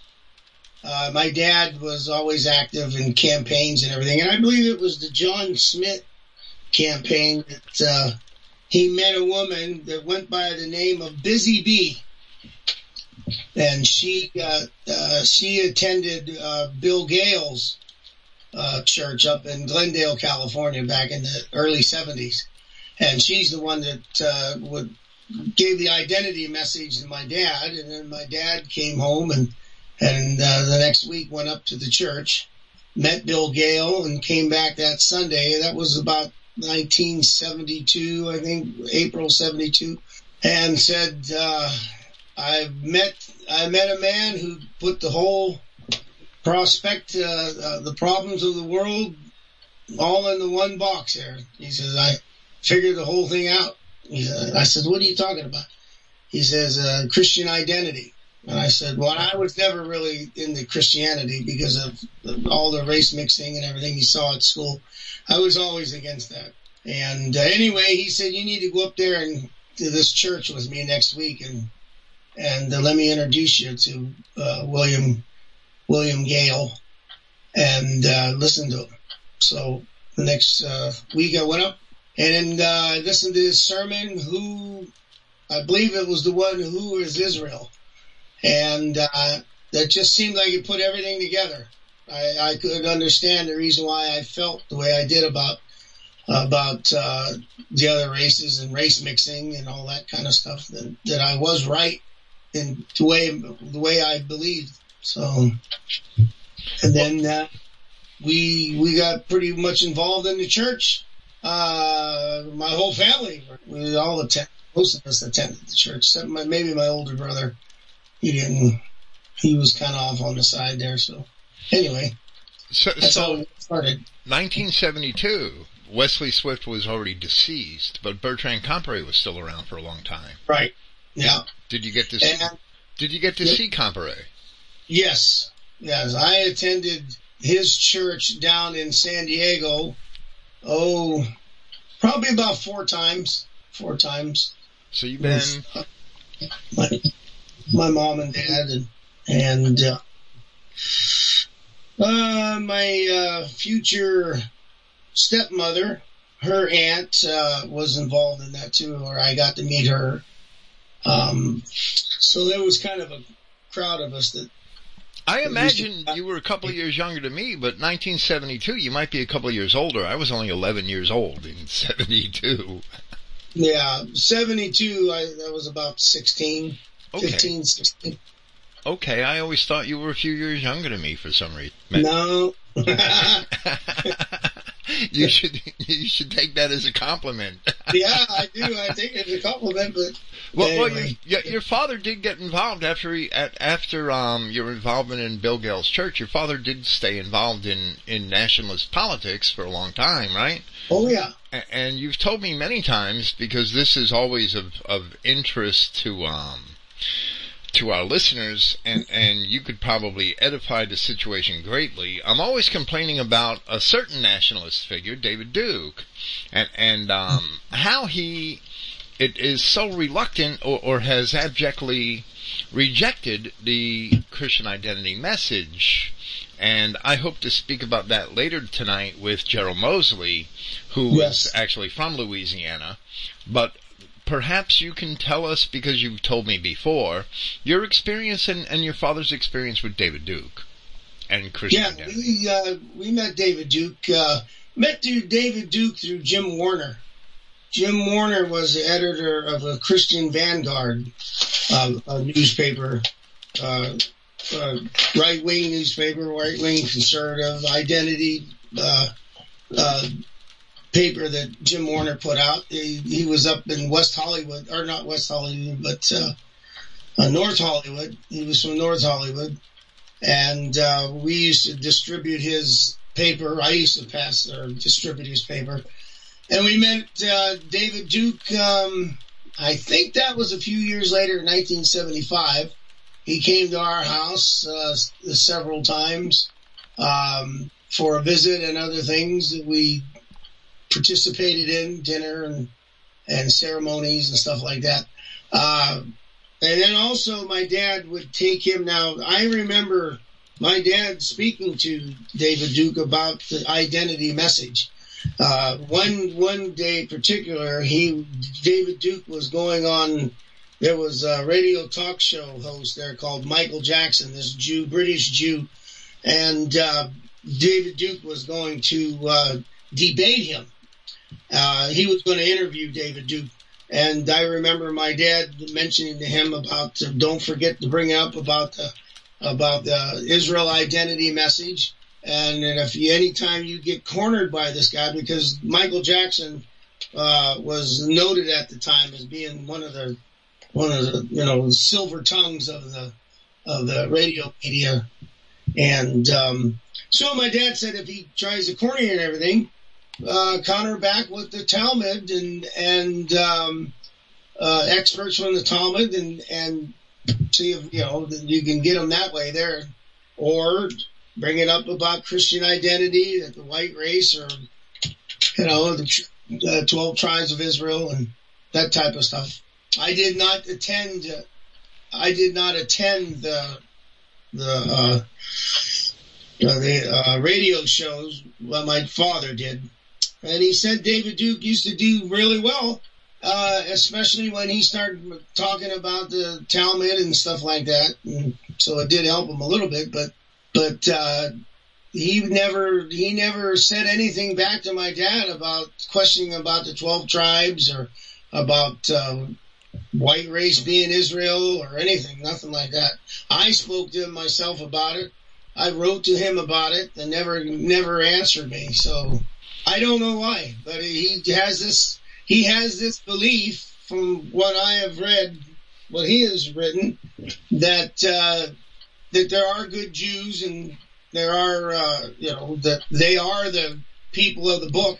And I could never accept that type, his opinion on that. But he would never, I tried to counter him a few times, but he would never talk, he would never counter me or never question me or anything, so. Well, that's good to hear, because I've been trying to challenge David Duke for a couple of years now for his position on the scripture. A lot of people that I know or that I'm familiar with or friends with, a lot of people like David Duke, and even if they disagree with him about identity in scripture, and I've been trying to reach him, and a lot of my listeners have tried to challenge David Duke on Twitter, on Facebook, and he just ignores me, and he doesn't want to hear about the Bible.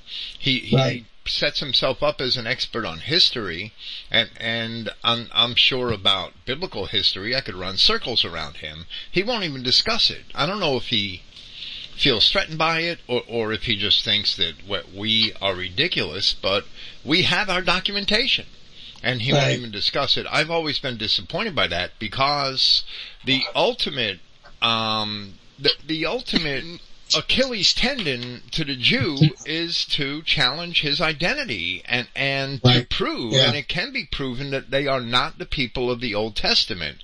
Why wouldn't you use that if you claim to withstand Jewish power and Jewish supremacy? I mean, I have to say, I like David Duke. I mean, I've always liked him. He was always a very nice guy and everything when I met him. But he, I don't know, he got pretty big in his position, and I don't know, I really disagree with him. He going over to Iran and all this kind of stuff and mixing with these people. And I think that has a lot to do, in my opinion, that David Duke has the way he believes in the Bible. I think it has a lot to do with, or doesn't believe in the Bible. There's a lot to do with he mixing with these other races, like the Iranians and all that stuff. Right. You can't, one thing that I remember Reverend Gale would say is you can't be in the middle of the road. You either take one side or the other, because the only thing in the middle of the road is the yellow line or dead skunks. And that's it. Right. That's and absolutely Gale was true. right about that. And that's our problem, is we've been so brainwashed into this multiculturalism that we really, white people really feel, we got to take care of all these other races, and all these other races are just sponging off us. They depend on us. We don't need them. So that's when I think where David Duke, he can't draw the line. I think that's the reason why he doesn't want to, in my opinion, he doesn't want to get involved in Christian identity, because you have to draw the line there. So. Well, unless you're in the Eli James camp, yes, you have to draw the line. Everything's black and white when you're not an 85%er. Well, I think it's the Price is Right with Eli. I think it's the Price is Right. It's like Bill Clinton. I heard that Bill Clinton would walk into a room with gun rights people. He was all for guns. He'd go in the other room with anti-gun people. He was anti-gun, whatever floated his boat. Right. So, right. Anyway. The natural politician. Well, it's been. If there's anything else you want to talk about, you're more than welcome. But it's wonderful to have you here. Yeah, well, it's wonderful to be here. It's wonderful to. I really appreciate all your work and everything you've done, Bill, over all these years. And it's just, it's a growing study, the Bible and Christian identity. We learn new things all the time. I really hope David Duke sits down sometimes and starts asking questions. So there's nothing wrong. I mean, we don't know everything. I don't know everything. Well, people right. come along with ideas and teachings and stuff. You look into it and see whether you believe it's right or wrong. And I think that David Duke needs to put it all together, because this is once you learn your identity and you have an idea of this world, you understand what's going on. You can put it all together then. You can understand the problems we have in this world. And Christian identity, I believe, it exposes this thing, and it's crystal clear what, you're either on the right side or the wrong side. You're either a goat or you're a sheep. Well, I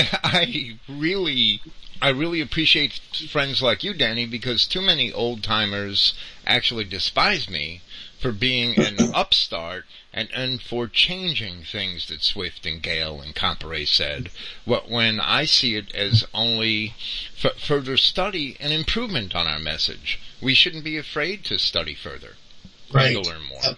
Well, I think that's good. And that's another thing, too, I believe you help a lot of people with, too. You got me digging and searching and reading and looking up things, and this is what we always have to do. We don't know everything. And I remember hearing tapes with Swift saying that we do need the mistranslations and stuff taken out of our Bible and a more decent Bible along that line. So we need another Bible, and that your Christian Christogenea Bible, that's I think is one of the best on the market. You can give to anybody for a gift or whatever. I think that's a great accomplishment, and Christ's right. So, I mean, there's a lot to this message, putting everything together, and then you got the scene with people that they don't want to believe in Adolf Hitler, and I have to say that you helped me in that historical part of that time period. I mean, I'm a son of a veteran. My dad fought in Korean War, or in the World War II against the Japanese, but he always told me, he said there was just something wasn't right about that the German people really loved this man. And, that kind of put an idea in my head years back. But I think what it was with the Christian identity people is worshiping Hitler instead of Yahshua. But when you come to understand it and you read that history, you don't, it's not that at all. The man was one of the greatest heroes of the 20th century, and he gave everything to save his people. So, well, there's nothing. Right, that's absolutely true. A lot of the older American Christian identity adherents and all of the British Israel people, that they're all Anglophiles. They all love and stand up for the American English establishment and or they're American patriots, and for that they despise Hitler and the evil Nazis without stepping outside of the box and taking an objective look at Adolf Hitler. That they refuse to do that. They're caught up in their own patriotism, and that's wrong. As far as I'm concerned, British Israel developed a theology which upheld the British Empire, that their dominion theology, and look at where that got them. It fell apart. That you'd think they would take a second look at it now, and they refuse to. It's crazy to me. Adolf Hitler was a great Christian and tried to do the noble thing by freeing his people from the clutches of the international Jew. And America and England were whores for the international Jew and destroyed Germany for that reason. We should own up to our sin and look at things objectively. And I'm a lot more English in my blood than I am German, right? I'm only a quarter German, and I'm half English and a quarter Irish. If I had allegiance, it would be to English and English-speaking people, right? It's not a matter of my blood. It's not a matter of my citizenship. We have to step outside of the box as Christians and look at things objectively. I have that Mein Kampf site, which has been despised by many people in Britain and even in America for many years. Even Eli James despised it when we worked together.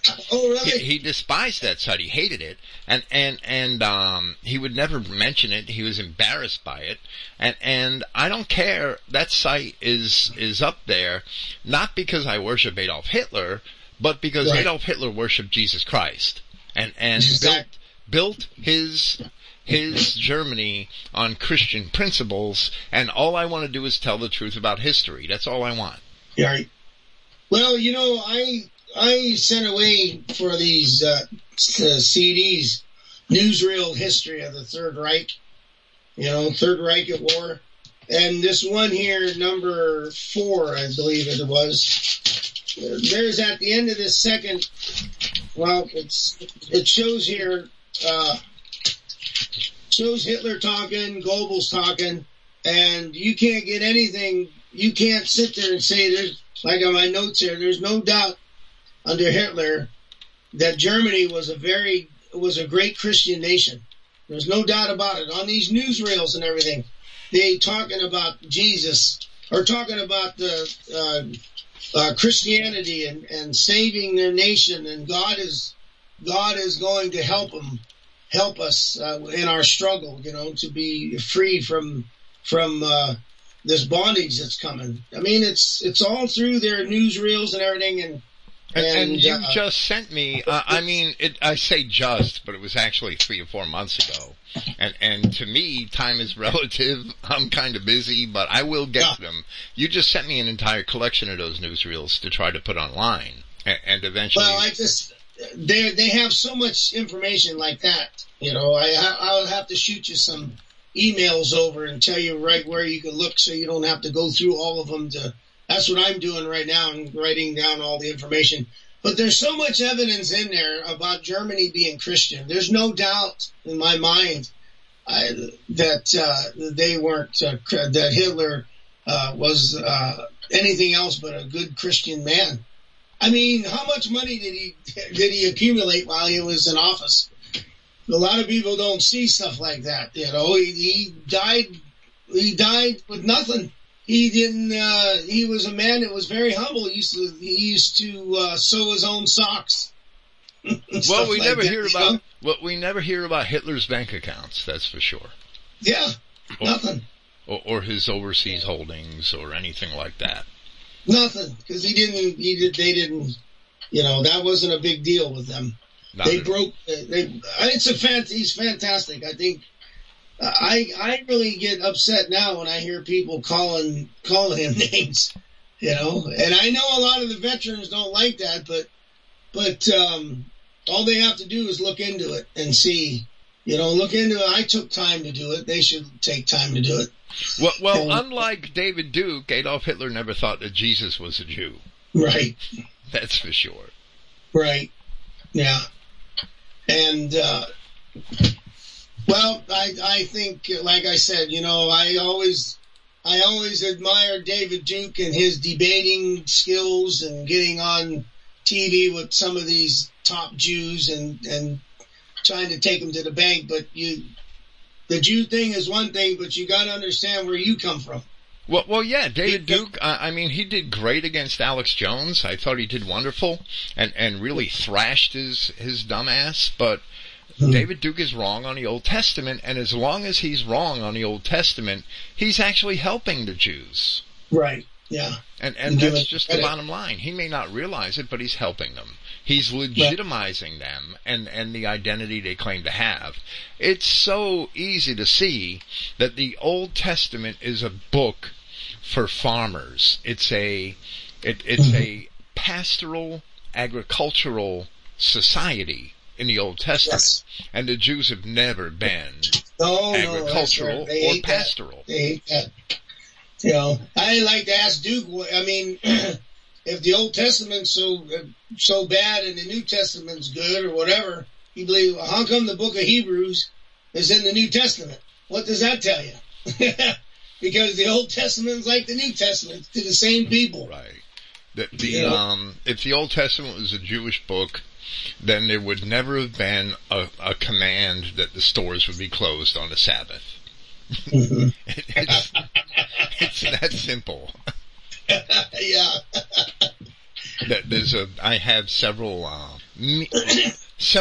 verbal memes concerning the Old Testament and the Jews that show that the Old Testament certainly is not a Jewish book. Once you look at it objectively, it can't possibly be a Jewish book. It has none of the Jewish spirit in it. And except for the parts about the Canaanites, because that's who the Jews really are. Danny, right. I really appreciate you being here, and that this will be priceless. My pleasure. Thank you. Yahweh bless. Yahweh bless you too. Well, it's priceless getting two very old-time identity Christians to give personal testimony about David Duke's absolute refusal to accept the truth, what we consider the truth, what we can establish as truth concerning the Scripture. And for that, he is a tool for Jewry. Even if he thinks that he's on our side, even if he is sincere, he's still a tool for Jewry. If you go out of your way even to uphold the Jewish idea of the Old Testament Scriptures, you're basically a tool for Jewry. And to finish tonight, we have an unexpected surprise. I was contacted during the segment with Gerald Mosley by our good friend Don Fox, and Don has been quite busy in his life lately, so we're happy that he could take the time to be with us this evening. Hello, Don. Hello, Bill. How are you doing? How you doing? Welcome back to Christogenea. Yeah, not more than an hour ago, I was at the grocery store listening to your show from last night, and then you said you were going to be taking calls tonight. I'm like, damn, I better get home and see if Bill needs me. So cool. It's right. We've I wish I had more participation on these programs, but tonight we had a few people that had a lot to say, and it's been very good. But we're happy to have you as well. Yeah, I thought now would be a good time to chime in with maybe a kind of a mini end times update. In keeping with the theme of our last few shows. Well, you must have heard the beginning of this program, I guess, with the Deuteronomy 28 curses that I had attempted to explain. I was listening to your show from last night on my MP3 player, and I missed the first part of the show. Okay, that was the part that was probably most applicable to an end times update, but that's okay. Yeah, that's how this thing works. We do these things last minute. I mean, there's no big budget here or, producers or anything like that. So right, that's for sure. So, yeah, I was, the other day, it was up in the news. Now, I didn't get a lot of news play now. CNN, they're running with, this Russia conspiracy theory, which really is a conspiracy theory. But, one thing that went through the thing, made its rounds through the news stories here was the border wall is actually going to get funded. And I'm looking at a story here on the Daily Wire. The headline is, Trump's border wall gets full $1.6 billion funding in big win. The Democrats tried to block it. It's part of the funding for the wall is part of the 2018 Department of Homeland Security appropriations. And they wanted to put language in there that would say, you can't spend money on a border wall. But the GOP was able to thwart that, and it's going to come down to Mad Dog Mattis. He can spend the money as he sees fit. So there will be funding for the wall. Now, a lot of our people got discouraged when the last budget went through, and there was no money for the wall, and everybody said, there's never going to be a wall, da-da-da-da-da. But what they don't understand is the last budget that went through was really Obama's budget. And it was pretty much already agreed to. And it was either pass that or shut down the government. And I think Trump did the right thing in not shutting down the government, because that's just bad publicity all the way around. Well, yeah, right. The average Judeo-Tard, the average American would freak out. Yeah, because when the parks close and this and that, then there's all these stories and there's all this wailing and gnashing of teeth, and you got the Hufflepuff of the world will be all over Trump, and he doesn't need any more bad publicity than he's already getting. So I think he did the right political move. Now he's made a bunch of political missteps, but that was one move that was I thought was okay. And now in the fall, though, this is a real Trump budget here. And there is going to be money for the wall. It says the total bill allocates $13.8 billion to customs and border protection. That includes $1.6 billion for the wall, $100 million to hire 500 or more border patrol agents, $131 million for new border technology, and $106 million for aircraft and sensors, and $109 million for non-intrusive inspection equipment. The Hill reported.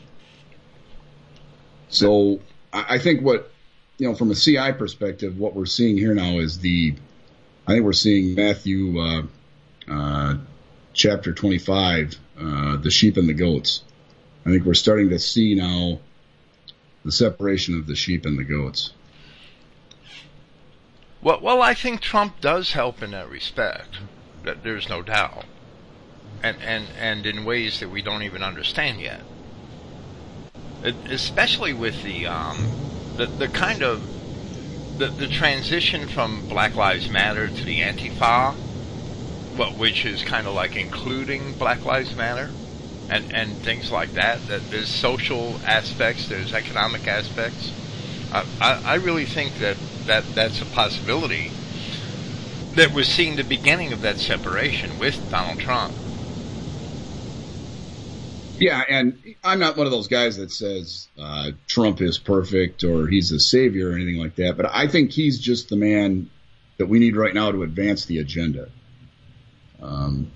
There's no perfect human leader, and of course he's surrounded by Jews. We all know we've seen the videos where in the documentation how many Jews. You got Steve Mnuchin and Jared Kushner. I mean, the guy's surrounded.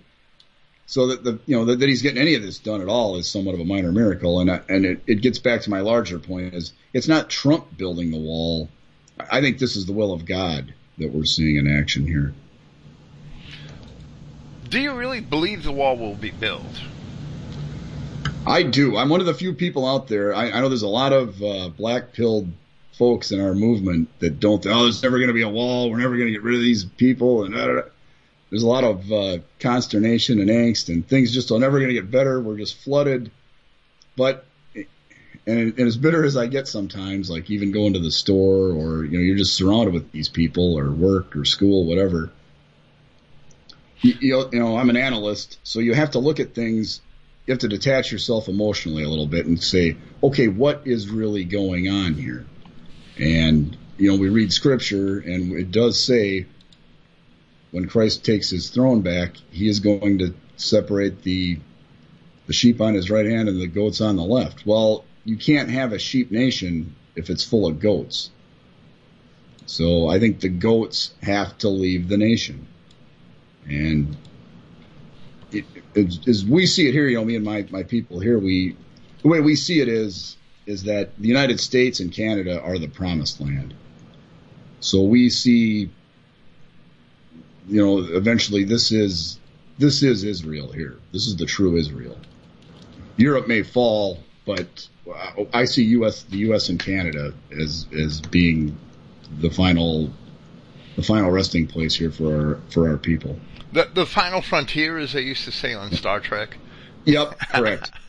that we have brethren in South Africa, Australia, New Zealand, all over Europe, and there are a lot of pockets of whites and white Christians in other countries in Africa, even in Zimbabwe and places like that where we have a scattered remnant of people that remain, and quite often those people are more racially aware because of all the problems they've had in the former Rhodesia.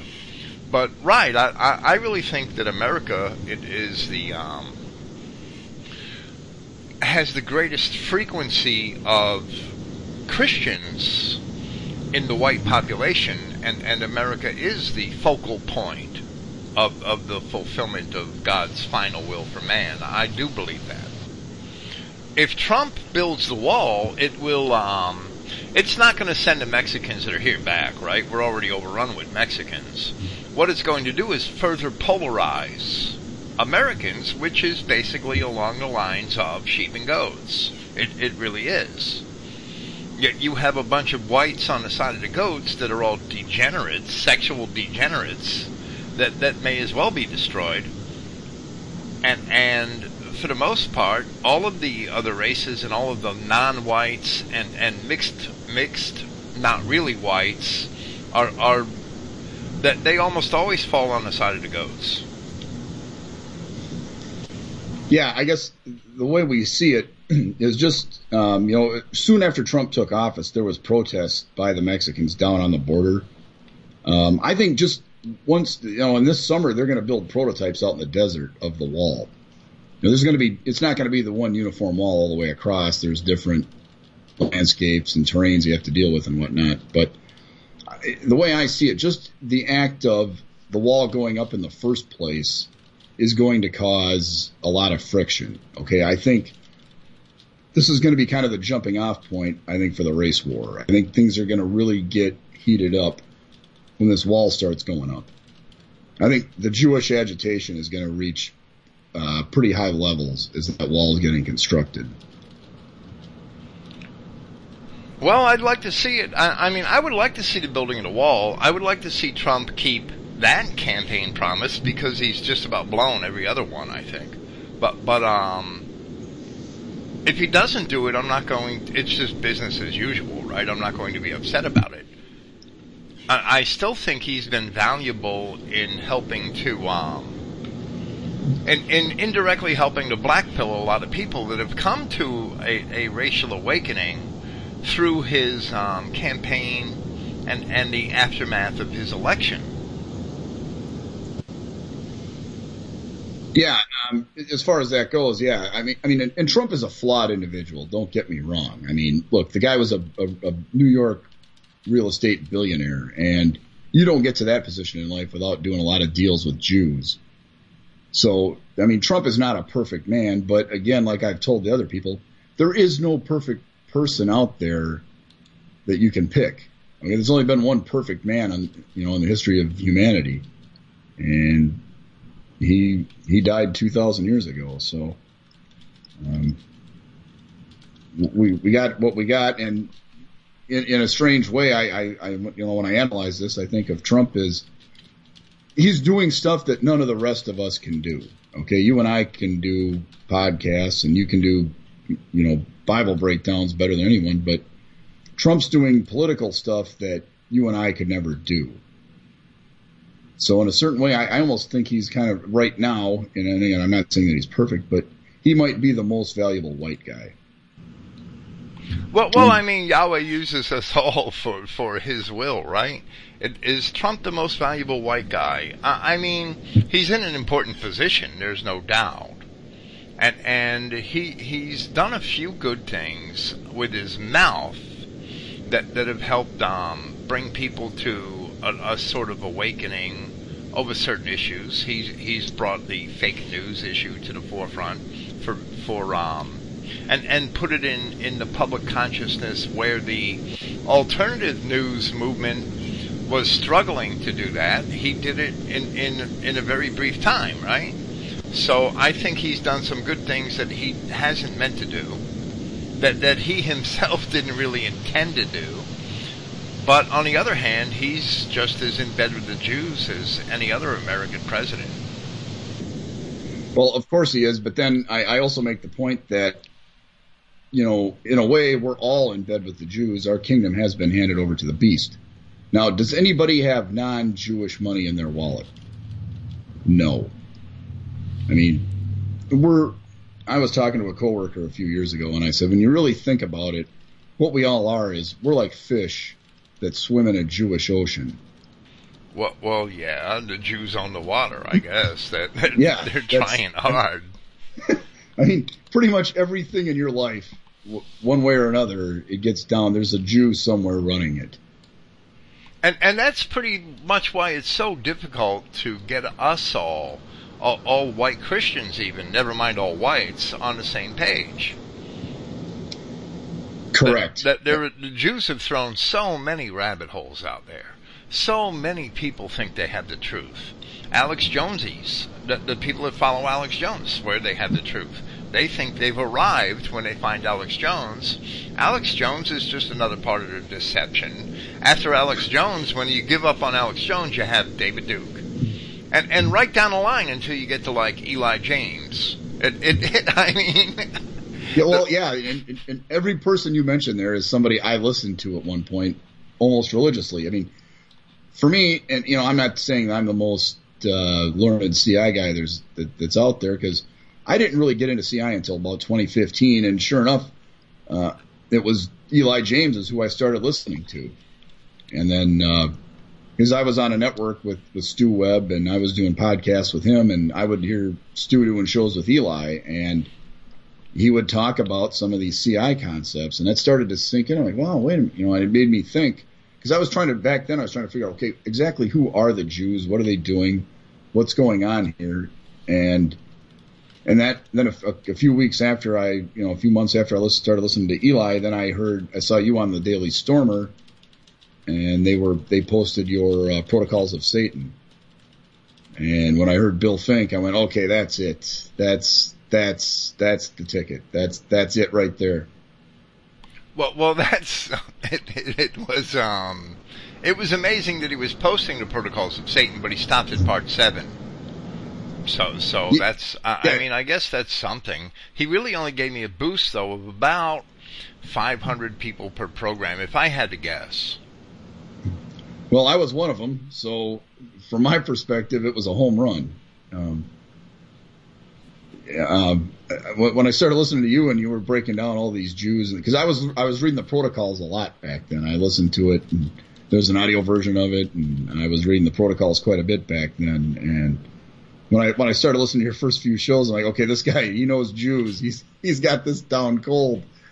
And I eventually, after a few weeks, when I first heard you, I was like, well, yeah, he knows the Jews, but maybe he's wrong about some of this other stuff. And so I'm like, well, can I disprove any of it? And I started researching it, like, no. So then it became, well, eventually I'm going to have to work with Bill. That's what I talked about with Danny. I don't know if you really got to listen to the recorded segment before you came on here. Danny, I mean, he's been around Christian identity since 1972 and still understands that we could learn more and grow, right? Correct. And I mean, that's humility. Yeah, none of us are all seeing or all knowing. You know, it's a learning process. Absolutely. And to have Danny talked about following up, and Sonny did too earlier, about following up behind me to prove that I was right? I mean, to study to do that, and that's so important, and most people don't realize it. They'd rather just listen to somebody, and they'd pick somebody based on their emotions and listen to them, and think they're okay, and they don't do the studying to follow up behind them and make sure they're true. And you do that, and that's commendable. So, but we need to have more people do that. Yeah, we do. Our people are, you know, some of our people are really knowledgeable, and a lot of them they've hit the snooze button quite a bit. There's a lot of people out there searching, and you know, I listen to a lot of these shows, and I don't have a lot of cash to donate to anybody. So, well, I'll do what I can. I'll provide some content and hopefully steer a couple people down the right path while I'm at it. Well, it helps. I mean, you and Lori have been indispensable on Twitter. I mean, you've been a huge help. Yeah, I came across her a couple of years ago, or a little over a year ago, and it hit her. See, she had done a lot of Bible study, and she was like, there was like pieces she couldn't put together, and then, you know, I explained to her about what CI was, and it's kind of like the light bulb went on, and she dove into it, and so all those years she had put in studying the Bible, now it all came together. There's a bunch of disconnects with traditional churchianity, which is why I kind of dropped it, 30 years ago. Right. A lot of us did. And I think that's, and now a lot of people, as we get more, there's more awareness now. I think Twitter's been huge in getting white people somewhat of a racial consciousness. And, there's a lot of, these alt-right people or fasci people. I mean, Twitter is becoming a shitload platform, and a lot of these people, they're going, hey, wait a minute, we're getting flooded with niggers. What's going on? This is horrible. What's going on here? They don't like it. And Christianity comes up, and a lot of them are like, well, wait a minute, that's what let us down in the first place. Well, it wasn't real Christianity that let us down. It was the Jewish churchianity that gave us a bum steer. Right, exactly. Twitter has helped. I mean, Twitter's only... we still haven't felt the impact yet. It's only about 2% of our traffic each month. But that's 2,000 visits a month. I mean, it's significant. And I'm hoping it does better. I mean, I myself, I don't put enough time into Twitter. I put a little more time into Facebook. That's about 6% of our traffic each month. Maybe I think it's close to 7 the last couple of months, but it's still social media is still insignificant on a big scale. We're still trying to leverage it better. We just want to get the message to as many people as possible. I don't expect to be popular. I'd like a lot of people to come to my site and a few people to get it. And that's the ratio. Well, yeah, I think social media is one way. I dropped my Facebook account. I just deactivated it. I just couldn't take it anymore. Twitter I like because you can kind of dip in and out and, throw a Molotov cocktail at somebody and then go back to your regular life. Twitter is a kind of a quick blast, 140 characters, that's it. And so it's good for hit and run. So and that's kind of more my social media style. So I love Twitter. I enjoy the Twitter platform. And, one thing we were talking about tonight is, okay, so the sheep and the goats. All right, this separation, it isn't going to just come painlessly. It's like when it's time to rip the Band-Aid off, okay, it's going to hurt. It's going to sting. And part of that is the race war is going to ramp up. And so what we're trying to do is reach some of our younger people and get them the message of Christian identity.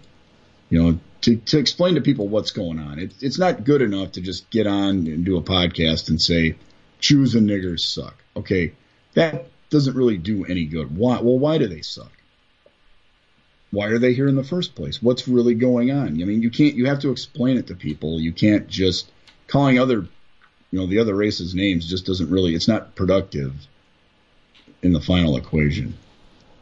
Well, absolutely not. That you could rag on Jews and niggers all day long, as you missed the beginning of the program, right? But I'm not going to rub it in too much. As I talked about the curses of Deuteronomy 28, we are given all the reasons for Jews and niggers in Deuteronomy chapter 28. Simply not following the commandments given to us by our God. Yeah, correct. Yeah, we were talking about that today. It's if we would just follow the instructions God gave us, this wouldn't be happening. But okay, we didn't. So, I mean, we're paying now not only for our own personal sins, but it's kind of a generational thing. It isn't just the boomers that let us down. It was white people thousands of years ago dropped the ball. They didn't wipe out the Canaanites like they were supposed to. Right. So this is you reap what you sow. This is what we've sowed as a people. So now it's time to reap it. Absolutely, I agree, and the outlook in Scripture is pretty bleak. I did a podcast a few years ago called "Stripped Bare and Naked."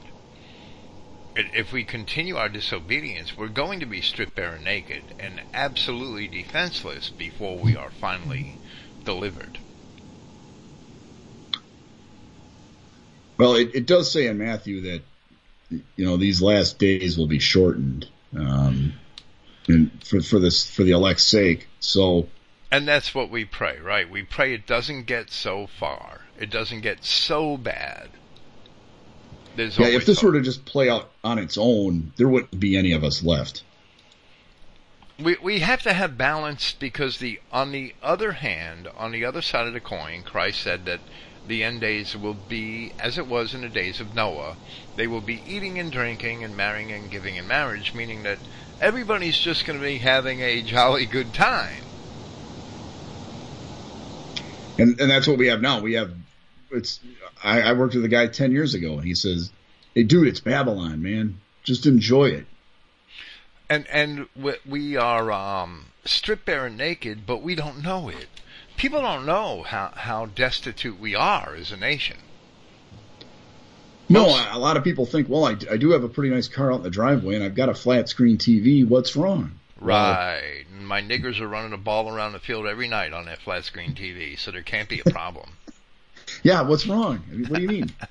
and then, but you go to a job where they're pushing diversity. You go to the grocery store. You're surrounded as you see these mestizos shoving out shopping carts just full. I'm lucky if I go over there if I can haul one bag out. one of these, bring your own shopping bag, and I'm lucky if I can fill one of those up. But I'm seeing these, these blacks and these Mexicans, they're just shoving huge carts, just overflowing out the door. And Melissa, we were talking about that. I was talking about that earlier in the podcast, how Melissa and I go to, we live in vacation land, right? Panama City. We're down Panama City Beach all the time. We drive out to Destin sometimes on my days off. Yesterday we were in Pensacola on the way home from Biloxi, and we see all these expensive hotels and resorts. I mean $300 a night hotels. They're $1,500 for the week. And they're half full of mestizos and Negroes. And it makes you wonder, because we all know that niggers basically don't work.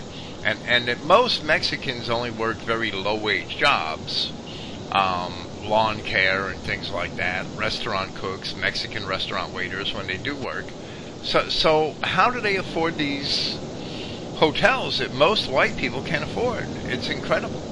And there's more and more of them down here every year. It's like they are basically taking over. It's slow, but it's pretty soon there won't be any room for white people on the Gulf Coast. Well, there's a lot of areas in this country that are getting overrun, and the point is, okay, I read an article on the Right Stuff last year, towards the end of 2016, and somebody just ran the numbers. Here's the federal budget, and here's who's getting what. And the breakdown was that the average white person equals $2,500 budget surplus on the federal budget deficit. A mestizo is minus $7,500, and a black person is minus $10,000 on average. That's just the federal numbers. That's not state and local. So these people are only here to destroy our country. And the policy has been for the last 50, 60 years to just pay them off so we can go play golf, or we can watch the game on TV. But eventually the EBT cards are going to run out. All the other programs and all the money from the Jewish charities is going to run out, and there isn't going to be anything left, and the whole system's going to collapse. And that's the fall of Mystery Babylon. Well, that could be sparked by that government shutdown you had spoke about earlier, if it ever were to happen, and the EBT cards did not work, that there would be niggers rioting in they tear apart every American city.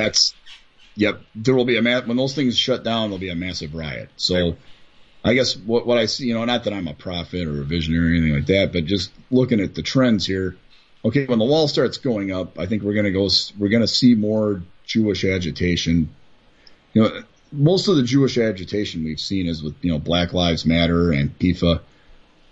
So we're going to see some of that, but I think we're going to see more Jews using mestizos to agitate.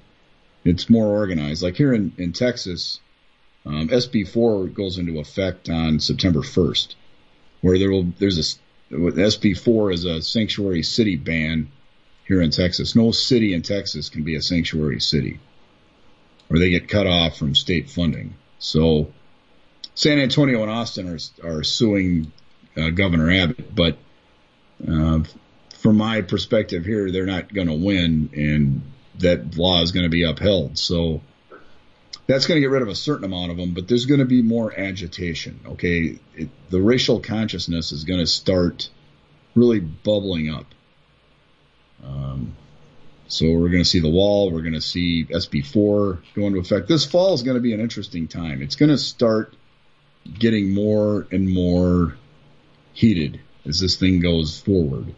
Well, I think the racial I see as much race mixing down here in the South as I do in the North. Don't make no mistake about it. But I think that the racial consciousness among the whites down here is a lot stronger because of the Southern culture and because of the Civil War, the Civil Rights Movement, Reconstruction, and all of that history. Where in the North, and I was raised in the North as well, that there is no racial consciousness hardly at all. anymore. I mean, we had one in the 60s and the 70s, but amongst the younger generations today, it's gone. Well, it's going to start making a comeback because there's going to be nowhere to hide from this. Like I was saying, all these people are huge drains on our budget. So, like it says in the Bible, that they're the palmer worm, the canker worm, the locust. That's what they are. They're here to eat out our substance. Eventually, God is going to destroy these people for eating out our substance. But that's the process is starting. But it's not going to happen overnight. And I'm sure you see more of a racial consciousness in Texas than you did in Minnesota. To a degree, but there's so many Somalis now up in Minneapolis that it's starting to even the average non-racist liberal white Minnesotan is starting to develop a little more of a consciousness because the Somali population is huge. The CIA and the State Department have been shipping in Somalis into Minneapolis since the early 80s. So are you happy to be a Southerner now? Or a Northerner in the South, at least? Yeah, I mean, Minneapolis, I think, has the biggest Somali population in the country. And these 70 IQ Somalis are absolutely good for nothing. And they might be good for making some white men repent. Yeah, that's what they're here for. Yes, that's probably the only purpose they can serve. There's no job they can really do. I mean, they can't contribute to an advanced white economy in any meaningful way. They're just drains on the system. And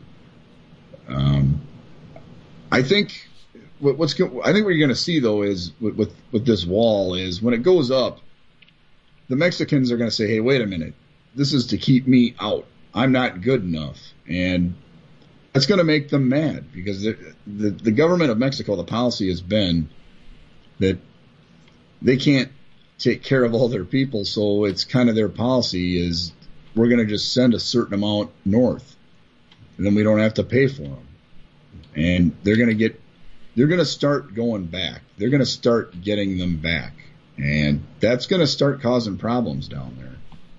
So it's not going to happen overnight, but you're going to start to see this over time. There's going to be more angst, and it's going to cause some problems. Well, I hope the wall goes up just because it'll. I think a wall would polarize Americans more quickly. I really do. Yes, that's. I think that's what its true purpose is. Yeah, it's not so much the physical barrier. I mean, we could just by enforcing existing laws, we could clean out most of these people. But as a symbol, this wall is unparalleled, and I love the symbolism. And one quote I heard a couple days ago, or maybe last week, was, "In the race war, your enemy will decide which side you're on." So these colorblind conservatives and these non-racist white liberals, they're going to find out in a big hurry which side of the war they're actually on. Well, that might be true in some cases. Most of these, I don't know. If you look at these Antifa that we encountered in New Orleans back in May, the whites among them are so degenerate that they wouldn't, I get the feeling they wouldn't mind bending over in front of a line of 100 niggers. Well, were they actually whites or were they Jews? Well, a lot of them looked absolutely white. I mean, a lot of them were Jews, and a lot of them looked white. I mean, I couldn't say that they weren't. But they were fags and lesbians and mud sharks and all kinds of degenerates. I saw a blurb a couple of weeks ago about Antifa celebrating their 100-year past or whatever, and they were talking about Bolshevik and even French Revolution stuff. So Antifa is definitely a Jewish movement. Well, right, and it's the extension of the scum of France that were used to launch the French Revolution, and the scum of Germany that we used to launch the Bavarian Red Republic, and all of the other. The Antifa is probably 7,500 years old, right? I mean, the Jews went and got the Antifa out of the markets of Thessalonica in order to assault Paul and his apostles. You know, I mean,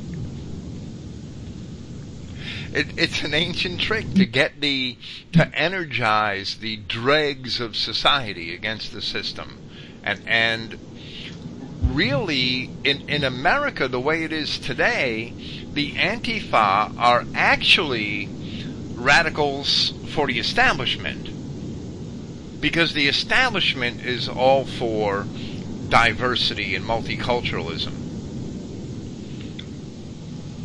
Yeah, the establishment is actually against civilization. It's Jewish agitators that are out to destroy white civilization and white people altogether. Right. They pretend to be anti-establishment. They're really anti-white. That's my point.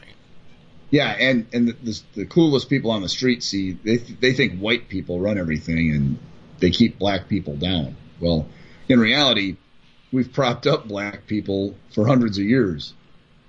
I mean, if no European ever went to Africa, there would be no 2-story buildings in Africa. There would be no plumbing whatsoever, no electricity, no running water. That's absolutely true. They'd still be sitting in dung huts and washing themselves in urine to keep the mosquitoes away. Some of them are doing that. Well, quite a few of them are, yeah. But some of them live in either white or formerly white areas. I mean, our brothers in South Africa are getting overrun. Right. And I would, if we're going to have immigration, I would like to see a program to get the Afrikaners, get them here. Well, of course. Most of them are salt of the earth people, I'm sure. I'm in communication with quite a few of them. And I would like to open up an invitation to Germans and Englishmen. Hey, London, Paris, Berlin, Hamburg, you're all getting overrun.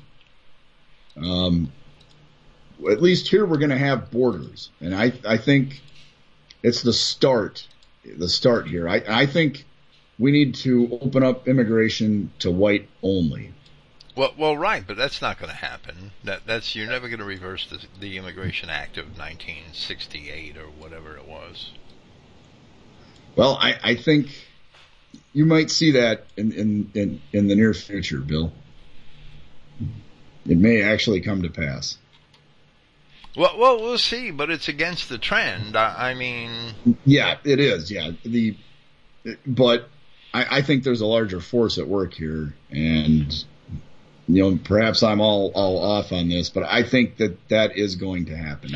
I think the United States and Canada are holy ground, and it's going to get purified. I can understand that in your altruism, we're all altruistic to a degree. Yet you would love to see America extend its doors to give the last remnants of Christianity overseas an opportunity to be here. I can understand that and that desire. I just don't know that it could possibly happen under the current regime. We would need a cleansing first, as you said.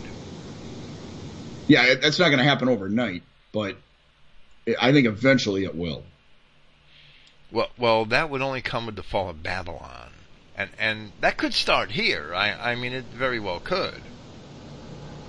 I mean, the financial system is so corrupt. I mean, it could collapse at any time. They might be able to prop it up. Who knows how long they can prop it up.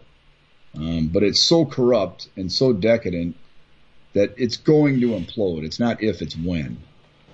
Well, it's definitely going to implode. There's no doubt. But I think right now, if you offered the average German, if you explain to them that they're being overrun and this is their chance to flee to America and here's your plane ticket, I think most of them wouldn't come. Well, I did read a story a couple months ago about a German man drove up to Moscow and asked for political asylum because the German government was out to destroy the German people. Yeah, right. Well, that's true, but I don't think the average German would understand that yet.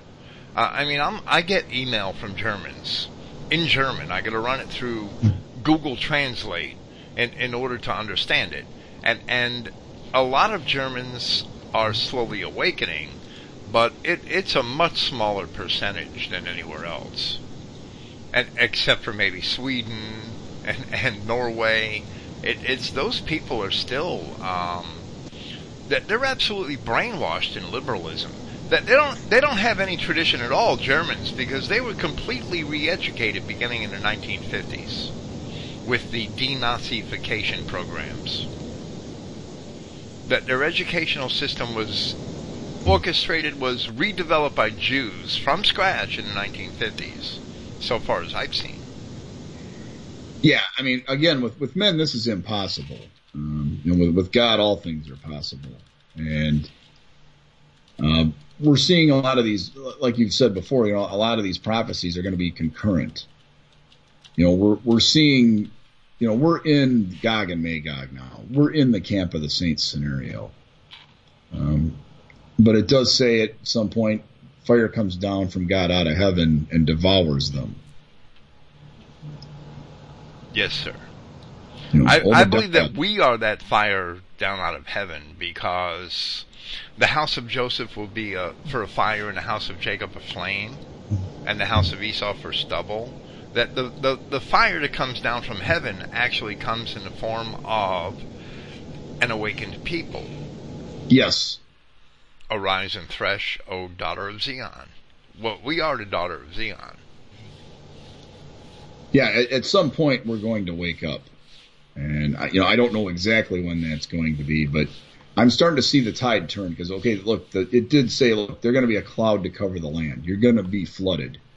It's coming, and it's here. But it's also, there's going to be a time where these people get destroyed that have flooded us. Now, is that going to be in 2018? I don't think it's going to be. I think the process is starting. Well, that's Ezekiel chapter 39, right? That it's doubtful. It's doubtless that it's going to happen. It's just a matter of when. And most things in Scripture are actually processes. Yes. The Assyrians started to come into Syria in the 9th century BC. That they didn't get to the northern tribes of Israel on the opposite, on the east bank of the Jordan until maybe 750 something BC. And it was still another 30-something years before they took Samaria. It was a process. It didn't happen overnight.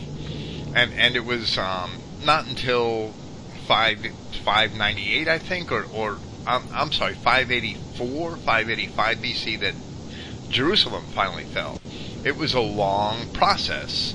And I believe that's what's happening today. We may not see the process yet because not enough of it has been completed, but it's a long process. Yes, but I think it's starting is what I'm getting at.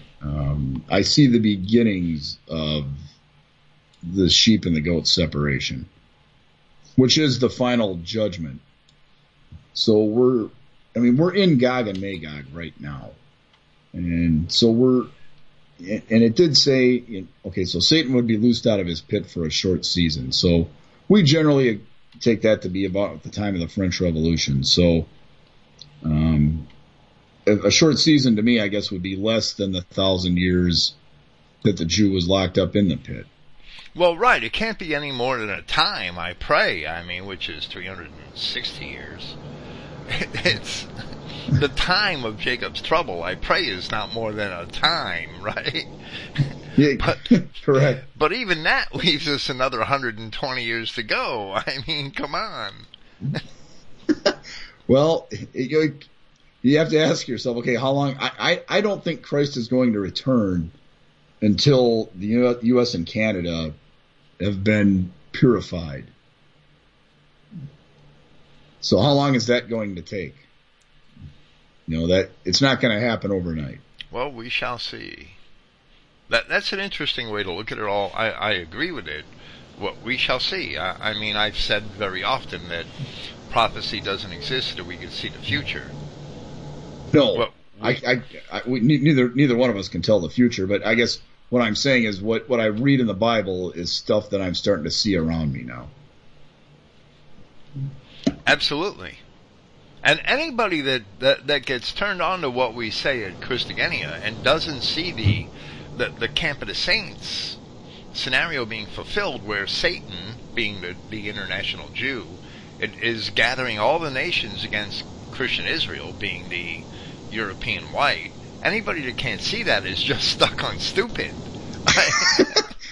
Yeah, if you can't see that, you really shouldn't be listening to this show. So this is not the show for you. Yeah, I mean, obviously, Rispale. I finished. I listened to the audiobook version of Camp of the Saints a few months ago, and Rispale he called it in '73. He said this is going to happen. They're going to show up in all these boats, and he thought maybe they were coming from India, but it was boats from Africa instead. Right. And we're going to get flooded, and it's going to wreck society. And what has happened? And George Soros is buying the boats for the Africans. I mean, do you see these boats they're crossing the Channel on, or they're crossing the Mediterranean on? That these boats are like, and any redneck would love to have one of these boats to go bass fishing on. Yeah, or to go swimming off. These rafts are like $10,000 rafts or something. They're like luxury rafts. Well, yeah, a couple of years ago they had some really bad ones that were sinking, so the Jews probably couldn't have that, so they had to spend some money on some better boats for these people. There ain't no Bass Pro Shops in Liberia to buy these rafts. What the hell? I mean, can't people think of this? That these rafts are not being bought at the local sporting goods store in Libya. It's incredible that people don't see this. But a lot of our people are in a daze, I guess is probably a good way to put it. And look, this is an invasion. Okay, it's a well-funded army. They're not armed with. They're not all coming in with M16s or AK-47s, but they're coming in. It's an invasion, and it's a well-funded invasion by the Jews. The Hebrew Immigrant Aid Society is huge on this. Catholic Charities is a big part of this. Who has flooded Minneapolis with all these Somalis? Well, it's been the CIA, the State Department, and Catholic Charities for the most part. That's about right. I think the Lutheran church is in on parts of it too, and some of the Protestant churches are funding it. Yeah. But the Catholics, they're really desperate because their white attendance in Catholic churches has been on a slide for years. And even in America, and they are desperate to fill the pews with squat monsters and Africans and whatever they could get their hands on. They're desperate for that. Yeah, the Pope might as well be a rabbi. What's the difference? He's washing the feet of these invaders. Right, he may as well be a rabbi. I think he is a rabbi. They just have a different title because he's the rabbi to the Gentiles or something. Yeah, it's Satan. The Catholic Church is Satan, the modern version of it. At one point they did keep the Jew locked in the pit, but they were taken over financially by the Rothschilds in 1823, I think, and since Vatican II, there's just like no good coming from Catholicism anymore. You might as well go to a synagogue. Well, that's absolutely true. Yeah, and that was your point. There isn't supposed to be a professional priest class. The reason why a lot of the reason universalism is so big, I think, is that to run a business model, you have to get as many butts in the pew as you can. Yeah, if they're black, white, yellow, you don't really care. You know, if you're going to say whites only, you're going to cut out a big part of the market. And these, you know, modern religion, it's expensive. I mean, you got to have a big building. You know, you've got to pay property tax. You've got to pay maybe in some places you get no property tax, but, you know, you got to pay the electricity bill. You got to pay maintenance. You got to pay for upkeep. You know, you got to pay for staff. You have to generate revenue. It's a business. Absolutely. There were, yeah, right. That's another can of worms. There was no such thing as a Christian priest until the 4th century. I've never seen the term Christian priest in any writing until Eusebius. I've never seen it in any earlier Christian writer than Eusebius of Caesarea, who wrote in the early 4th century, around the time of the Council of Nicaea. The word Christian priest, the term Christian priest, I think, started to appear when the pagan priests realized that they were going to be out a vocation until they created a Christian priesthood. I think that's what happened. I can't prove it, but there were no Christian priests until Rome began to accept Christianity. Yeah, that sounds about right. There's a lot of people that don't want to get a real job, so why not go into the clergy? I mean, clergy has always had a high status for the most part among the people, and it was a way out for a lot of people that didn't want to be lay bricks or make tents or dig ditches or whatever. Yeah, they didn't want to work an honest vocation. The professional priesthood has been with us it's been with us since the dawn of time. I mean, the Babylonian priesthood the Roman priesthood is only an extension of the same idea. Basically, yes. All of those pagan priesthoods. Yeah, it's been sort of a mission creep. 'Cause they've had to evangelize, blacks and mestizos and even Asians. Well, right. Christianity, if you really study the words of Christ, Christianity was supposed to be the antithesis to the control of professional priesthoods. Yes, it was. We are all Christian men are kings and priests of their own households. That's what the scripture tells us. Yeah, there isn't supposed to be one of us on TV telling everybody else what to do. No, it's one thing to teach scripture, it's another thing to tell everybody else what to do. Yes, to control people. Yeah, and that's, I'm not a, this isn't a cult here. I don't, if people send me money, I'll take it, but, I don't ask for funding or anything like that. What we do is I offer up the analysis and give it away freely. Well, that's how I've operated my ministry for 9 years now. Basically. Yeah, I've done work on 9/11 and JFK, and it's all been given away for free. And if people want to get to the bottom of that stuff, my work is out there. My blog is on hiatus for the time being, but it'll be back, at some point. I'm just busy with other things right now, so instead of going through and cleaning everything up, I just decided to shut it down for the summer. And but the work has been out there. You can still find all the articles if you need them. And I've gotten maybe a couple $100 in donations in the last 5 to 6 years or whatever. That's the way it works. Yeah, exactly. There's no money in truth. There's a lot of money in lies. If you're really trying to tell the truth, it's a hard life. It really is, and the Bible tells us that. Yeah, I'm sure the Baal prophets ate a lot better than the minor prophets in the Scripture. Oh, I'm sure. Yeah, I didn't get in this for money though. I mean, the whole reason I started doing 9/11 Truth was just basically to shove it up the ass of the man. I was a malcontent sitting down in the basement, and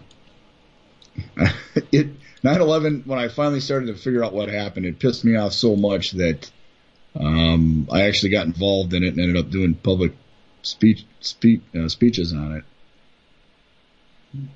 And when I speak publicly about 9/11, the CIA shows up, Mossad, all those guys. That's the way it works. So, I guess you hit the big time when they show up at your lectures, right? They fly in, yeah. Jews fly in to see me speak. If I ever do a public presentation on 9/11 again, rest assured, there will be plenty of Jews in attendance. I mean, that's actually my core audience. I think is the ADL, the FPLC, Mossad, Langley. Those are my guys. That's who listens. Well, sooner or later the message will get out to the numbed masses. That's what they are. They're all on anesthetics or brain-numbing painkillers and all kinds of things that prevent them from opening their eyes and asking simple questions. Well, I pray that we're doing some good here, Bill, and it was wonderful chatting with you, and I hope some people will, listen to this and, do some more homework and help. They can wake up their white brothers and sisters. Absolutely, and thank you for being here, Don, and I'm sure that it'll be edifying to our listeners. It always is. Hey, it was a great pleasure being here, and I'm here to serve, and it was, praise Yahweh. And we'll talk to you again soon, and we'll look forward to it. Praise Yahweh. Good night, Don. Thanks for having me, Bill. Thank you. Okay, that's going to wrap up this evening, and I thank everybody who listens to this program, and I believe it was priceless to get the testimony of both Gerald Mosley and Danny Updegraff. I thank them concerning David Duke and the fact that he's been introduced to Christian Identity Truth repeatedly for over 40 years, and continues to reject it, even though we can document from ancient history exactly the reasons for our profession. He continues to reject it. Now, Gerald Mosley had told us that at one time he certainly seemed to accept it and changed his mind along the way. David Duke, we've tried to have a dialogue with for at least 3 or 4 years now, and he has not even given us the time of day. Many of our listeners have tried on Twitter and on Facebook and other venues like that, on the Daily Stormer Forum, where David Duke at least sometimes participates, to confront him and get him to discuss things with me, and he's refused to take up the offer. So I'm nobody special, but I certainly can establish the reason for our beliefs in history. And if he won't listen to that, what good is this man? So that was one thing one point which this afternoon, when Danny told me that he would do the interview with me, that one thing that I wanted to establish this evening, that I am very grateful to those two men for establishing. There are others of our friends who can also establish that, and we will look forward to hearing from them on this topic the next opportunity we have. I am also grateful to Sonny Eanes and Travis Brady, and of course to Don Fox for their conversation tonight, and pray that you find this program edifying. Thank you for listening. Praise Yahweh, the God of Israel, true Israel, our Christian white nations. And good night.